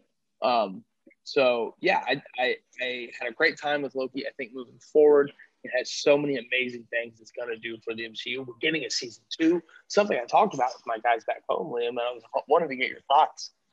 The open-endedness of the finale never would have been able to fly with WandaVision or the Falcon and the Winter Soldier. People would have had pitchforks and torches, if it was as ambiguous of a finale as Loki was. But it's the season 2 effect. I mean, they have the ultimate trump card of saying, well, hey, we'll answer it in season 2. We don't know when that's coming out. So it was jarring for me at first because we got conditioned to the finality of WandaVision and Captain Winter Soldier. But what do you think that did for your rankings or everybody's rankings, I guess, having such an open-ended advantage? And the excitement for season 2 was just as much of the finale as the end of season 1 excitement was. Loki, for me, as I mentioned, I think it has the most mobility for that reason. And I think both positively and negatively. I compared it a lot when my friends were like, you're crazy. How is it not your favorite show? You're crazy. I was like, right. I'm not going to tell you you're wrong because everyone has their opinions. But I think a lot of people look at this show with rose-tinted glasses the same way, controversially, because I know you're an Age of Ultron guy. I left Age of Ultron in 2015. I was a 14-year-old freshman in high school who showed up my first day of class with my Captain America shirt, and I rewatched that trailer maybe 50 times. I was over the moon excited. I would sit in biology class staring off into space because I was so upset that Age of Ultron was still 7 months away. I was like, how in the world am I going to make it until May 1st, 2015 to see Age of Ultron in theaters? I finally did. Obviously, time goes on. Saw it, and it was the greatest movie ever. It was the greatest movie of all time. Not only was it the best Marvel movie, but it was the best movie I had ever seen. And then Civil War came out. And then 2 years later, Endgame came out. And then Infinity War came out. And it kept bumping down and down and down. And all the stuff it set up, Wakanda, the Dark World, not the Dark World, the Ragnarok we should have gotten, Infinity War, all that crazy stuff. It was much darker. You know what I'm talking about. All the stuff it set up. Is that your favorite scene from that movie, Liam? It was honestly I love Idris Elba with the white eyes. It was crazy, and I think that's a conversation to explore later. But I think his white eyes is when they intended for the Soul Stone to be Heimdall, because with no gold in his eyes, people were implying, oh, the gold not in his eyes because it's the Soul Stone. It's been taken from him. Anyways, I digress.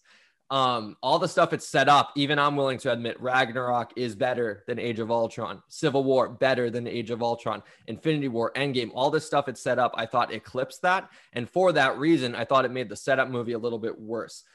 For Loki, it's setting up so much stuff. And I really hope the stuff it sets up is better than it. The question remains, will the fact that it's set up make the project worse in retrospect, or will we appreciate it more that it teed up a lot of home runs going down the line? That's why I think it has the most mobility, and it is so unpredictable moving forward. And I'm really glad we do these ranking segments once in a blue moon, because this is one to keep an eye out for. I think it's one of the bigger picture narratives we kind of have going on the Direct podcast. We talk about so much stuff we want to look out for. We want to see Suicide Squad hit a home run. We want to see what Far From Home is all about. No Way Home. I want to see what happens to Loki come March of 2022 when Multiverse of Madness comes out. I want to see what happens to Loki in 2023 when Quantum Mania comes out. There's so many implications moving forward for not just this show from a narrative standpoint, from a cinematic standpoint, but from a ranking standpoint. And I think that's really cool. I completely agree. And, I'm kind of on the other way with you. The reason Age of Ultron gets into my top 10 is because I appreciate it more and more with new movies coming out. When Civil War comes out and I rewatch Age of Ultron, wow, how great of a prelude is that? It's one of the best, right? Chopping wood. Same with Ragnarok. Same with, Hulk. I mean, Hulk's story. It kind of really starts in Ultron. It really plays out well in Ragnarok to begin, Infinity War and Endgame to end. So I'm the kind of guy who, the reason I love Age of Ultron so much is because I look back at it and think, wow, it did such a great job setting up a universe I love. That's why I believe on my list, with Loki sitting at 14, this has so much room to grow if this multiverse stuff really starts fleshing out a little more. You know what I mean?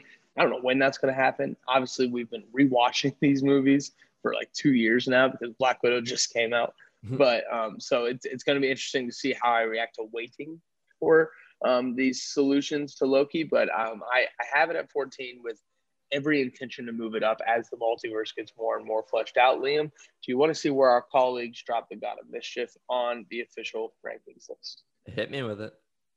Loki comes in the second highest debut for a Marvel Disney Plus show at number 9, just one above your rankings. It cracks the top 10. Just to remind everybody, WandaVision debuted at number 8, and Falcon and the Winter Soldier debuted at number 11. All 3 Disney Plus shows getting excellent representation on their first run on the Direct MCU list. Top 12 is not a hard thing to get to, and all 3 of them hit it. So that just shows Disney Plus is here to stay, and it's doing a really great job. Liam, it's coming in at number 9.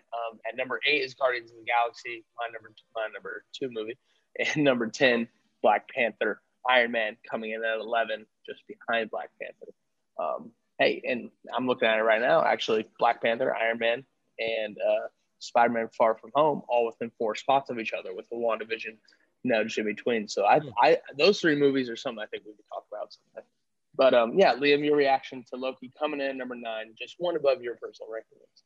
Yeah, both very appropriate compared to where I put both Black Widow and Loki on my personal rankings. The fact that yet another project, I know Falcon debuted at 11, so let's call it a top 11. Every Disney Plus project debuting within a top 11, which is in the top 40% of these 27 projects, is astronomically impressive. Like these are concepts that have so much working against them. It's fleshing out a 2-hour standard MCU narrative across 6 to potentially 9 hours. I know WandaVision's a little wishy-washy with the total runtime, but it's so easy to fall into the trap of filler episodes, exploration for the sake of exploration. And I think they all use their runtime so appropriately, and they all have something for everyone. If you didn't love the Falcon finale, you sure as hell love the Madripoor episode. If you didn't care for the WandaVision finale, you love Spooktacular. Even if you didn't like Loki's penultimate episode when they were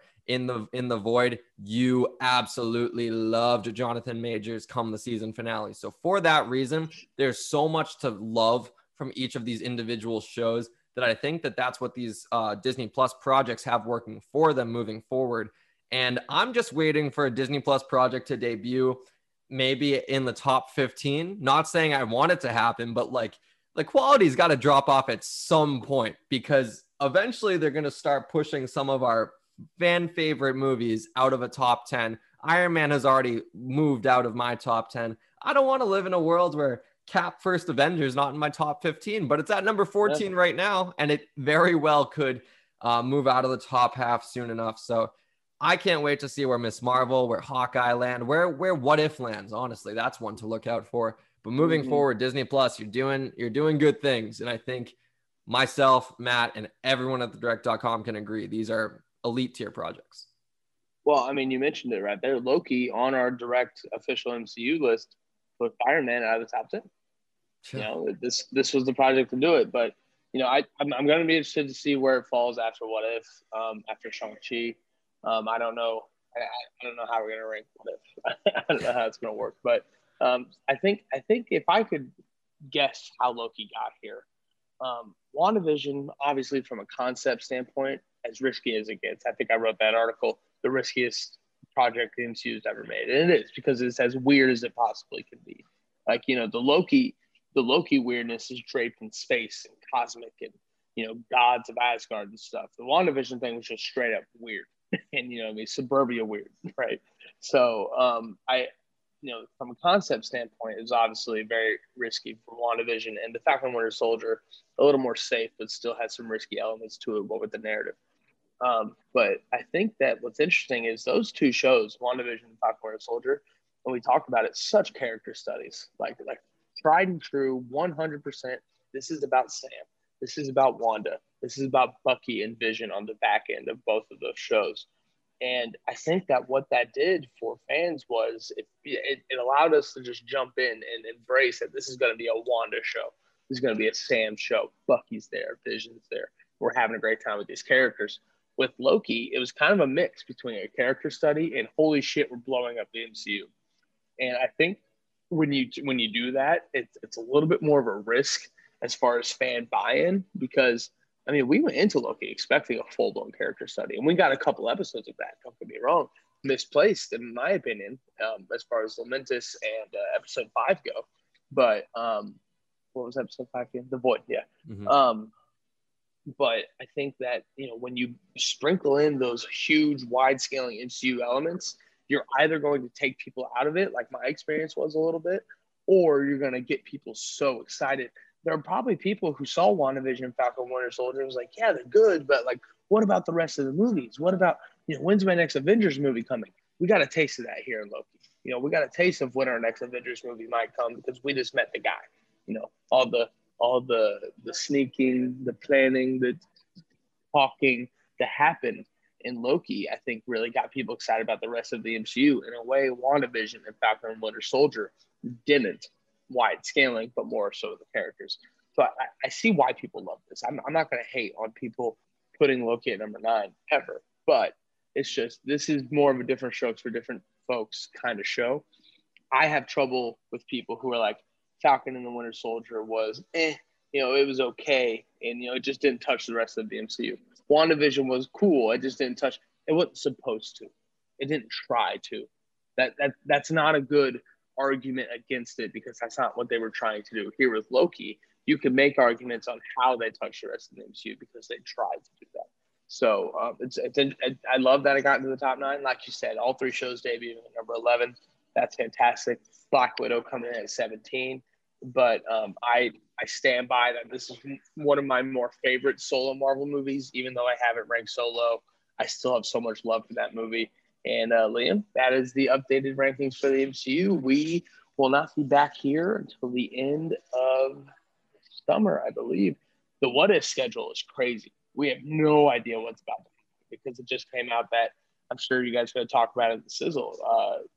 Hawkeye and Miss Marvel are going to debut in 2021. So I have no idea when the next time we'll be here, at least by Shang-Chi coming up this fall. So, thanks for hanging with us. And it's always great to talk about this amazing Marvel Cinematic Universe. But before we go, I would say, Black Widow coming in at 16 for me, 17 on the rankings. Loki coming in at number 9, number 10 for me on my rankings. Matt, I know it was a distant 19 at first, moved up to 14. A lot of people could say that we're calling these projects underrated.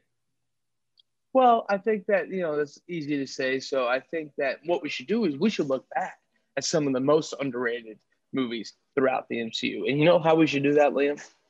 Let's do it in a draft. It's me, it's Liam, it's Barstool Clem on the other side. The most underrated characters in the MCU. Ladies and gentlemen, welcome back into another edition of the Direct Draft. It is back one more time for your listening pleasure, and I'm so excited for this one, Liam. It's going to be a blast because we're bringing back the big guns. One more time, twice in a month span, I think it is. Ladies and gentlemen, the return to the Direct Podcast. You know him. You love him. Barstool Clem. Boom. Wow. Thank you so much, man. How you doing? Doing great. Never been better. Doing good. Hey, how great was that Loki finale, guys, huh? Wasn't that awesome? Chef's kiss. Oh, chef's kiss. We loved it. Beautiful. Boo. It was awful. Boo. Cover our bases. Boo. Worse than Falcon Winter Soldier. What? Oh, my gosh. All right. So, ladies and gentlemen, we are not here to talk about Loki. We are here to talk about the Marvel Cinematic Universe and a list that I think Loki could have landed himself on had we done this a year or two ago. The most underrated characters in the Marvel Cinematic Universe. These are characters who have been a part of this universe, been in 1, 2, 6, 7 movies, and just haven't gotten the shine that they deserve for what we've seen on screen. This is a very subjective topic, right? Any underrated is a fluid definition, I feel like. So a little rule we have here is stipulation. No solo movie characters. If they have their name in a title, they are off the list. That gets rid of characters like Loki. That gets rid of characters like Wanda, Vision, Sam, Bucky. These are all characters that easily could have been taken in the first round. We're going to take them off the list here because, they got their shine. They got their moment. So let's dive into the supporting characters in the MCU that are the most underrated. Clem, we're nice guys here on the Direct Podcast. I was hoping you were going to say that. Honor, we're men of dignity, we're men of respect. So we're going to give you the first overall pick here on the most underrated MCU characters draft. And 101 is... Okay, so Barstool, we have a podcast called The Dog Walk. Great podcast. I recommend listening to a draft every single Monday. And it's always like what plays on the graphic, which is versus what you truly believe should be the first pick. And underrated, like a broad term, is it like this character deserves more shine or what this character does deserves more credit in the movie? So I'm going with my 1-1 pick, a character that I scream from the mountaintops is the most underrated character in MCU history. When you invited me on, it was a no-brainer. First on the board, it is Groot. It is Groot. Actually, I want to do Baby Groot. It is Groot because that's my favorite Groot, obviously. Yeah. He's the big Bob shot. He's the big shot Bob of the MCU. He every movie he's in, he fucking delivers. The "We Are Groot" moment when he sacrifices himself for the Guardians to help get the spaceship down or whatever, let them go down, take down that son of a bitch, Ronan the Accuser. He blows up Ego. He's the one who actually gets down, puts the bomb next to Ego, somehow remembers how to do the thing. And he also steals the scene, right? The I am Groot. And then, no, it's the same exact thing. He's the comedic chops of fucking, 10 comedians. And then in Infinity War, when it looks hopeless and Thor's dying and we can't get the handle to Stormbreaker, who chops off his arm? Literally chops off his arm to give that fucking axe a handle. It is Groot, number 1-1 with a bullet. Big shot Bob Orry coming through in the clutch every single time. He's not going to give you 25 and 10 every game. He's not going to do it, but he's going to give you the biggest 3 points every single time and going to come home with the W. So I'm going with Groot. Absolutely love it. The Ray Allen of the MCU. You know what I mean? He's there for the big shot. That's awesome. All right. That's a great pick. Groot off the board right off the top. You know what I mean? He's so fun in a lot of ways. You know what I mean? Like Baby Groot is more comedic relief than not in a lot of cases. So that I didn't have him on my list just because of that. I can only think of the comedic moments with Groot, but you're right. You lay him out. He has a lot of big accomplishments and he is getting his own series. If you guys forget, we're getting a Groot animated series, man. It's going to be awesome. No, it's fun. It's in the future though. It's in the future. Yeah. It's down the line. He's getting his dude. That's great.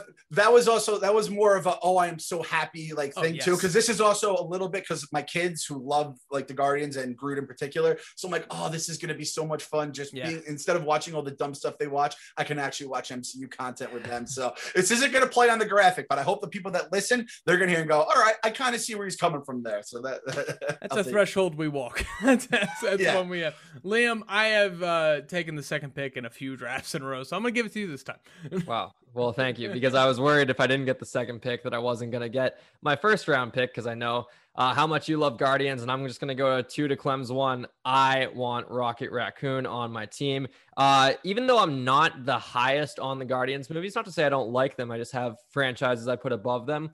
Rocket Raccoon is one of those characters that I really worry about him dying in Guardians 3, just because he has so much emotion and so much weight. And I feel like a Guardian has to die. And I feel like his story might be coming to an end. But I think back to many scenes that end up in my top 10 MCU scenes. And I love the conversations. I love the character driven moments. And Rocket has some just heartbreaking character moments, emotion that's delivered. I believe it's with Sean Gunn's motion capture and Bradley Cooper's voice.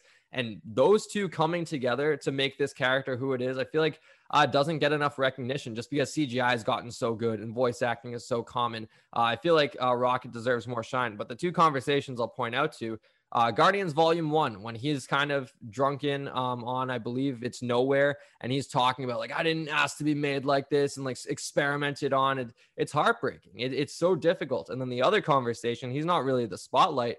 He's more of the therapist in the situation. When he's talking to Thor in Infinity War, and Thor's talking about everything he's lost, and he's slowly getting into his psyche, I'm like, man, this sentient raccoon is getting to the God of Thunder. He's tapping into his heart. The guy who from the jump has been the most macho character in the MCU, kind of stereotypical masculinity where he doesn't really show a lot of his emotions until Taika Waititi tapped into them in Ragnarok. Now he's shedding a tear in front of a raccoon because they were able to have that dialogue. Those moments, I think, make Rocket such a great supporting character, but definitely an underrated character in the grand scheme of the MCU. I mean, it's impossible to argue with that. Again, these are two peas in a pod, right? Groot and Rocket, Rocket and Groot. And the thing is, it always like drives me crazy whenever you see, this is more so in terms of how much Vin Diesel makes for Groot when he just says like 3 words an entire movie. But these guys get all this money for the voice character, the character acting. I wouldn't want to change one iota about either of these characters because I think they are so perfect the way they are, and Rocket fits right into that. So I have no problem. And Bradley Cooper crushes it. I don't know how he does it, but he absolutely crushes it. So, and he comes through a lot in the clutch too, Rocket. You can't forget 100%. That. One of the smartest people in the MCU. You know what I mean? That line he has to Tony Stark in Endgame always gives me chills. Like, hey, calm down. You're only a genius on Earth. Like think about that. Like Rocket talking down to Tony Stark, the creator of time travel. Like that's an insane thought, but it makes sense. Even though like Rocket and Groot are why I think Guardians 1 is a top 1 or 2 MCU movie, because they were able to pitch that talking tree, talking raccoon. And not only do we enjoy and laugh and like follow along, we care. It's emotional. Groot dies, we all cry. Like, it's a real thing. And those are 2 great picks. And so my next pick, because I had back-to-back here, this is my number 2. Not my number 1, but I'm going to take my number 2 first because it's a Guardians pick. I just want to keep this is the Guardians round. You know, James Gunn is getting a lot of shine here in this round 1. # get Gunn. James, we'd love to have you on the podcast, please. So my pick, you guys picked 2 characters that I think have a lot of pronouncement in MCU fandom. You know, they're on backpacks, they're on notebooks.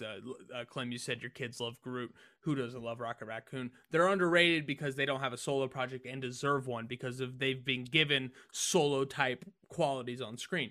My first 2 picks really are 2 characters that they weren't given a ton as far as the story or character, but what they did with what they were given was just so awesome. They so just outkicked their coverage and just excelled in the small roles that they were given in these movies. And then this first one was granted a bigger role down the line, and that is Nebula.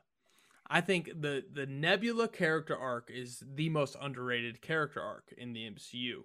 I think that, you know, she starts in Guardians 1 as just a straight brute, you know, just there to be muscle and menacing and scary. Thanks, Dad. You know, that kind of thing, right? And then in Guardians 2, like, that was the B plot of the story in a lot of ways, was the sister-sister relationship between Nebula and Gamora. And I think they both did really, really well. Karen Gillan and Zoe Saldana, I think they both killed that emotion there, and it got a lot of development from Nebula. And she became a Guardian at the end. She's in the hero shot, and it's awesome.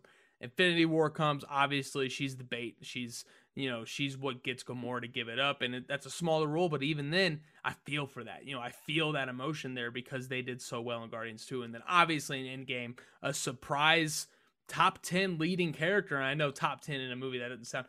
That's huge in Endgame, you know what I mean? She's as prevalent as almost anybody else in that show. Gamora, I think, stole the show in Infinity War as far as people I didn't expect to be such a big part of it. Nebula was that, and she's an Avenger, guys. Thanks, Dad. Turned into an Avenger and Endgame, and that's crazy to think about. So the Nebula journey, I can't wait to see more of it, and I can't wait to see where it goes from here. I don't think she'll ever get a solo project. She's not that kind of character. She's built on the family around her, be that Gamora or Thanos or whatever it is. But I think from what we've got from Nebula, she's absolutely crushed it and became an essential part to what made Endgame so good. And that is the emotion of it from the Thanos perspective. No problem with that at all as well. When all the people who just nitpick at the Marvel movies or comic book movies in general about them just being like these brainless movies, I'm like, do you watch this stuff? Yeah. And Nebula is one of the people that I talk about where she goes from thanks, Dad, to like even the way like her and Tony, they have the little paper airplane, paper football thing to start Endgame, and then kind of where she ends up as that change has been going on for years. And then the way obviously she finishes and she faces, you know, her old self. I'm like trying to like figure out who faces what in that thing. So it's 2014 Nebula getting killed by, you know, modern 2023 Nebula. Right. It's the completion of this entire arc and complete. I mean, I almost went with Gamora. I mean, you know, I shouldn't say anyone else, but the Guardians, I think it's hard to argue. And James Gunn is like, do you know how much money these goddamn movies made? You keep picking them underrated. It's like, yeah, we know, James. But that's the kind of effect they have on us. So yeah. I love it. Good pick. Thank you. Yeah, it's hard to argue with any Guardians picks, honestly, aside from, you know, a Star-Lord or Gamora, because they definitely, those 2 I just mentioned, lead the team while everyone else, you know, gets their shine, but it's a little less bright. And Nebula being kind of a new Guardian, I think she makes her way onto this list exactly for what you said, Matt, for her role in Endgame, because I don't think any of us expected her to be so prominent and her to be so integral to that story. And then she ended up being just that. So yeah, I hope to see more of Karen Gillan, not just in Guardians 3, but she's going to be in Thor: Love and Thunder. So getting to unravel a little bit more about her story, I think is going to be pretty fun. Yes, and I think that leads great into my next pick, because this is another character that got a surprisingly heavy role in Avengers Endgame, and I think is a lot of the you know, like the fan in us kind of core of that new Avengers group that Natasha's leading at the beginning of that movie. That's Okoye. Okoye from Black Panther. I think Black Panther, looking back on that movie, every time I rewatch it, I think it's so crazy how this movie is so much like it's almost 50-50, if not even more swinging toward this is about Wakanda. This is about the people of Wakanda. This is about Okoye and Shuri and, you know, everybody around T'Challa in that movie. And I think they did such a good job fleshing out these obviously supplemental characters. I mean, she's the leader of the army, she's the henchman, but I think they're so well fleshed out in Black Panther. Move on to Infinity War, where she's back in that supplementary role, but we know a little bit more about her. So when she makes a Starbucks joke, it's funny. When she makes the Olympics joke, it's funny. When she is terrified watching T'Challa turn to dust there at the end, you feel that emotion because, you know, Black Panther, she's all about the country. She's all about the king. And she's all about, you know, just being, a statesman, a patriot, you know, for Wakanda.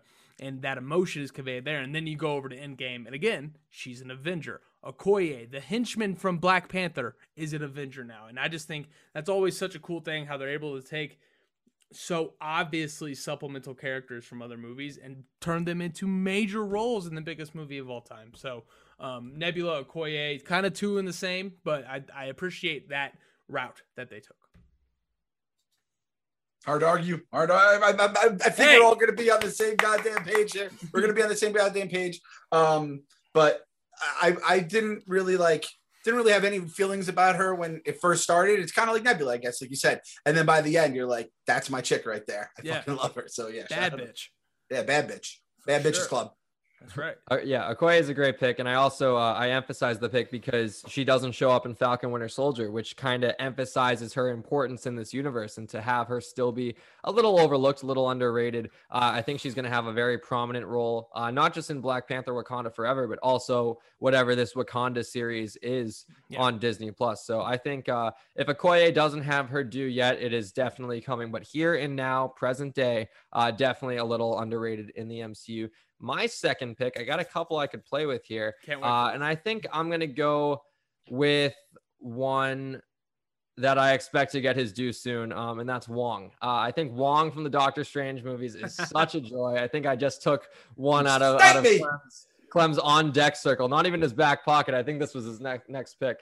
But man, Wong is such a joy of a character. I enjoyed him in Doctor Strange, but I really kind of fell in love with him in Infinity War in the one brief scene he was in. And honestly, what made me fall in love with the character were the memes. Remember after Infinity War when everyone was like, oh, y'all fighting Thanos? Oh, y'all be safe. I'm just going to chill back here at the Sanctum. Those made me laugh so much. And then, oh, what you wanted more at the very end of Endgame. So he's fantastic. Can't wait to see him back in Strange 2. But as we know from the trailer and confirmed by Feige himself earlier this week, that is him in the Shang-Chi trailer. So he's going to get his due in September. And getting him his own little sorcerer solo spotlight, that's a tongue twister right there, without Doctor Strange by his side, I think is going to elevate Wong in the MCU so much. And it's just going to add a lot of legitimacy to not just him as a character, but the whole concept of sorcerers in the MCU. It no longer starts and ends with Doctor Strange.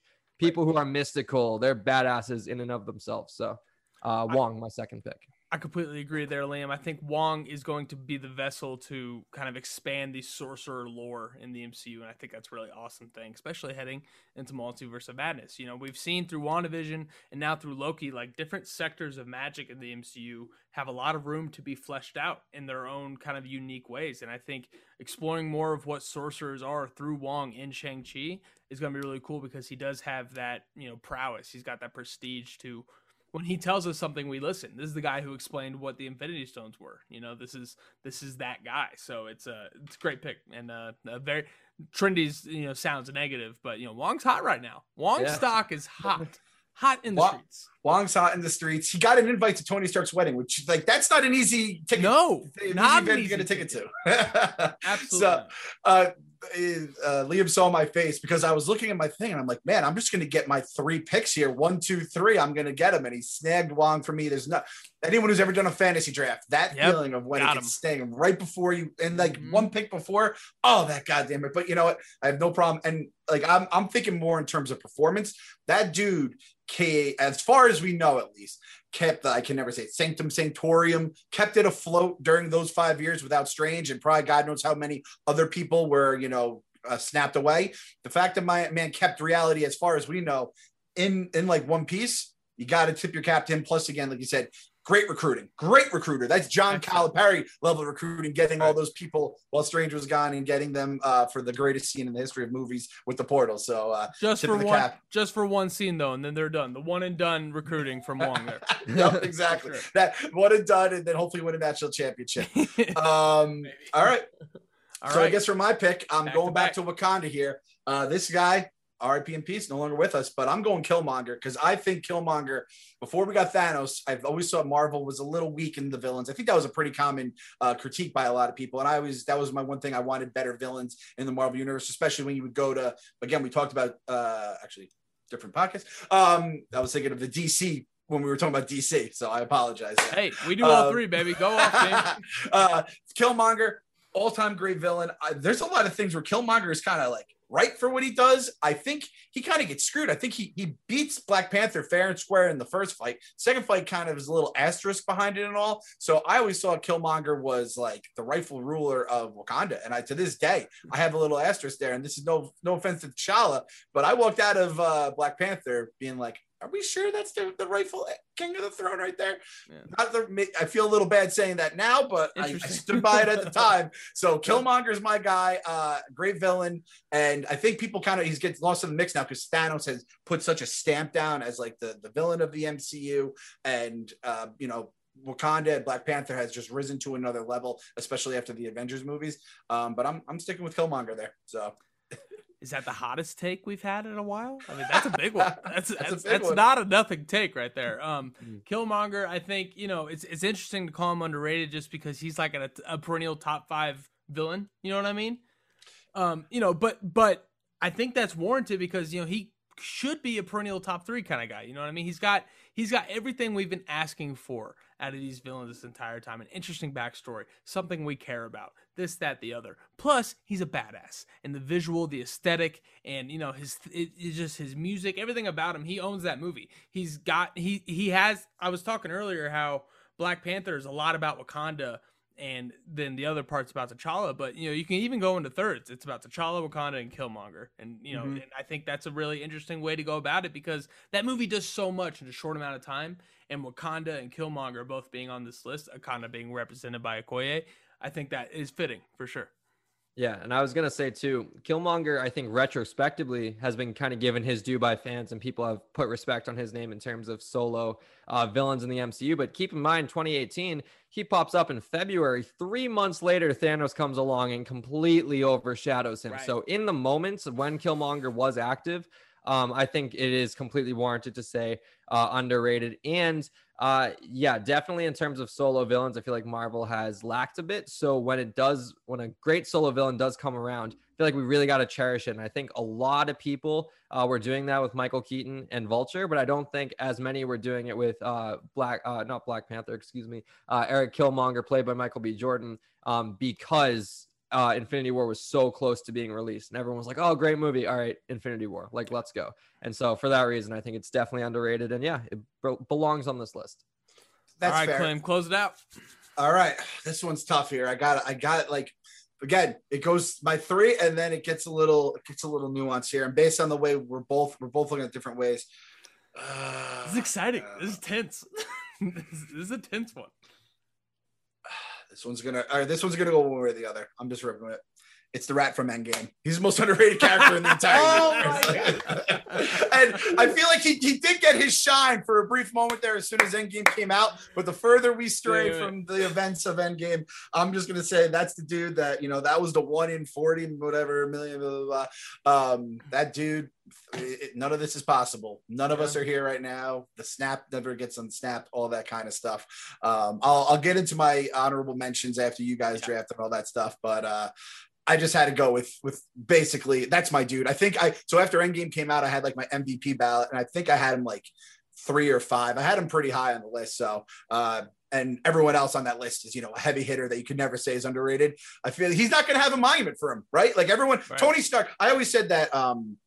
Harry Stamper in Armageddon, like there should be Harry Stamper Day, his birthday. They should remember, everyone has off from school. There should be a statue because he saved the world. Tony Stark times a million for that, right? Because he brought people back and then he saved the world from Thanos. He should have Tony Stark Day every day, all that kind of stuff. Endgame rat, He's just some little faceless rat that's probably dead by the time the Endgame events happen. He lives in a San Francisco parking garage or whatever, like just an absolute nightmare. So I got to shout out the Endgame rat. Give him the shine he deserves. King. You want to talk king? That's a king right there. Poor pizza rat getting just shut down by this, soft San Francisco rat over there. Probably a third of the size and, twice the fame. It's crazy. We should have a rat draft because Master Splinter's on there, and there's a lot of good rats out there. The rat from The Departed. That's my one. Yeah. Matt Damon, great rat. A lot of good stuff. But I said earlier that there's only one right decision, but this is the only right decision. The most underrated. This is 1 in 14 million. This is the 14 million right here. Yep. This rat, it's great. It's a great pick. Yeah, I love. It's half comedy when you started it as like a joke pick, but the more you talk about it, the more I think about it. No, like this might just be the most underrated character because in terms of if we're gonna make sports metaphors, like this is the guy that sets the pick that makes the play happen. Like you need this rat in order for the Mobius strip and for 1 in 14 million to actually get executed. So a great pick. Not one David Ross in Game 7. That's what it is. Putting one over left field.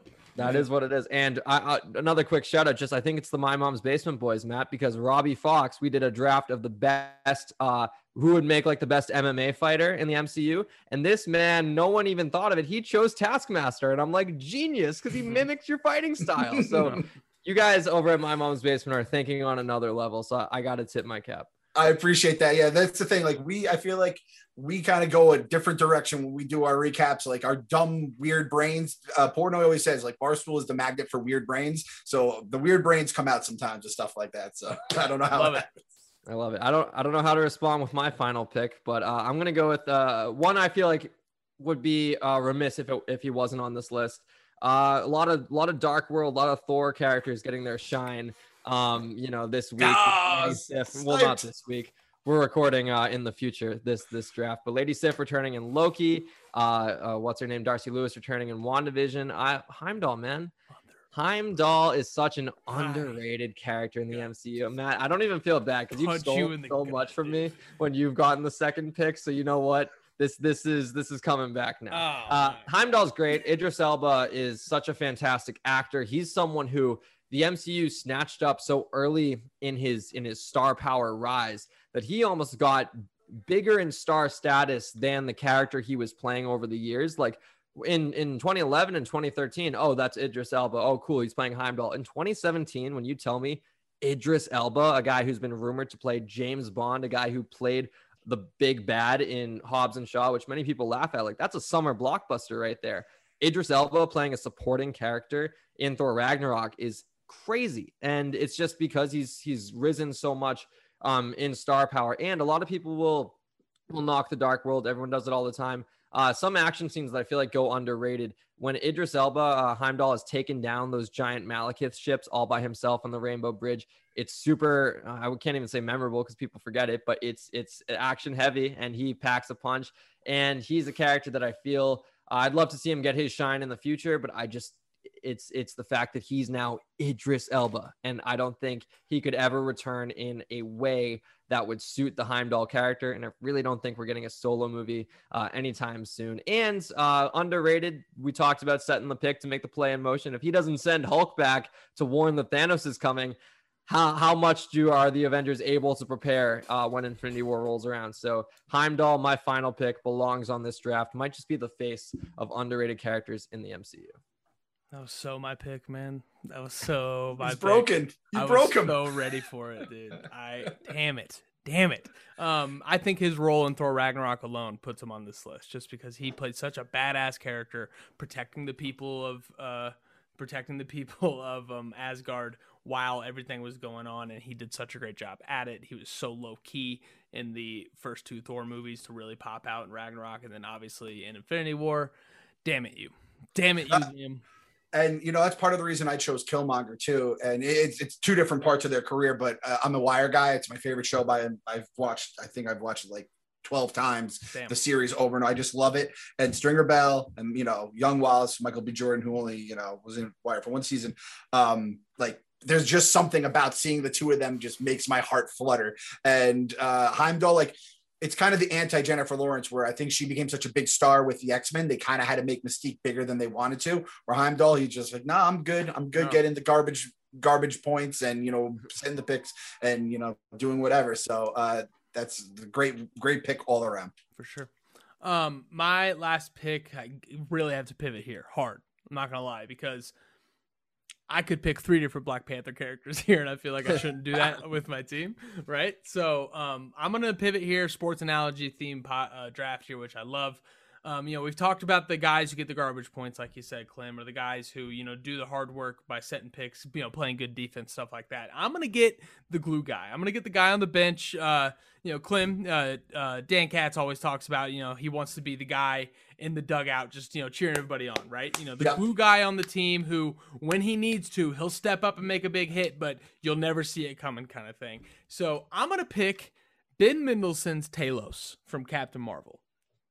I think that this character gets buried in the problems of that movie. A lot of people don't like Captain Marvel from a story standpoint. They don't like Brie Larson's performance. They don't like that it's a prequel set 2 months before Endgame. You know what I mean? There's a lot of problems with that movie overall. But I think Talos, the head Skrull, has a really awesome role as being the plot twist. He is the plot twist of that movie. We all expected the Skrulls to be the bad guys. They turn around. Plus, I don't think anybody here can deny, I don't care how much you don't like Captain Marvel, he's hilarious in that movie. He is so funny with, you're supposed to be my science guy. All that stuff, just his quips, his accent, just his demeanor, everything about him, what we saw from him in Far From Home. I think, he had a really awesome little, at the very end, being ashamed that he got done over as a shapeshifter. I think that was really fun character development. And I just think that this is a character who has a role that gets lost in the shuffle of an unliked movie that excelled in his role within that movie and will continue to excel in Secret Invasion. Plus, Ben Mendelsohn, dude, he just kills. You know what I mean? There's never a movie he's in where I'm like, oh, dang it. Can we get some girls in here? And I just want that every single time he steps on screen, and I think we got it there in Talos. So yeah, that rounds out the draft with Talos. A lot less of a reaction I thought I was going to get from the crowd here. So Clem, you're gonna finish up with the team of Groot, Killmonger, and the Rat from Endgame. Liam, you're gonna end up with Rocket Raccoon, Wong, and Heimdall. Damn you, Matt. I'm gonna have Nebula, Okoye, and Talos. Clem, thank you so much for joining us, dude. It was an absolute pleasure. I'd love to come back soon. Love to talk back, chop it up about, whatever's going on in the universes of, the Marvel or another draft, anything. I love this stuff. And Talos was a good pick. I'll tell you, I don't know much about the Kree and the Skrulls, but I felt one way about the Skrulls, and Talos made me feel like 2 inches tall when he, went through his whole thing and the family stuff and all that. And he was absolutely, he killed it in the movie. So I'll give you credit for that. Tip of the cap. Well done. And it was a blast, guys. I hope, I apologize. I brought a lot of weird sports references into it. That's the way my dumb. No. But I had a blast.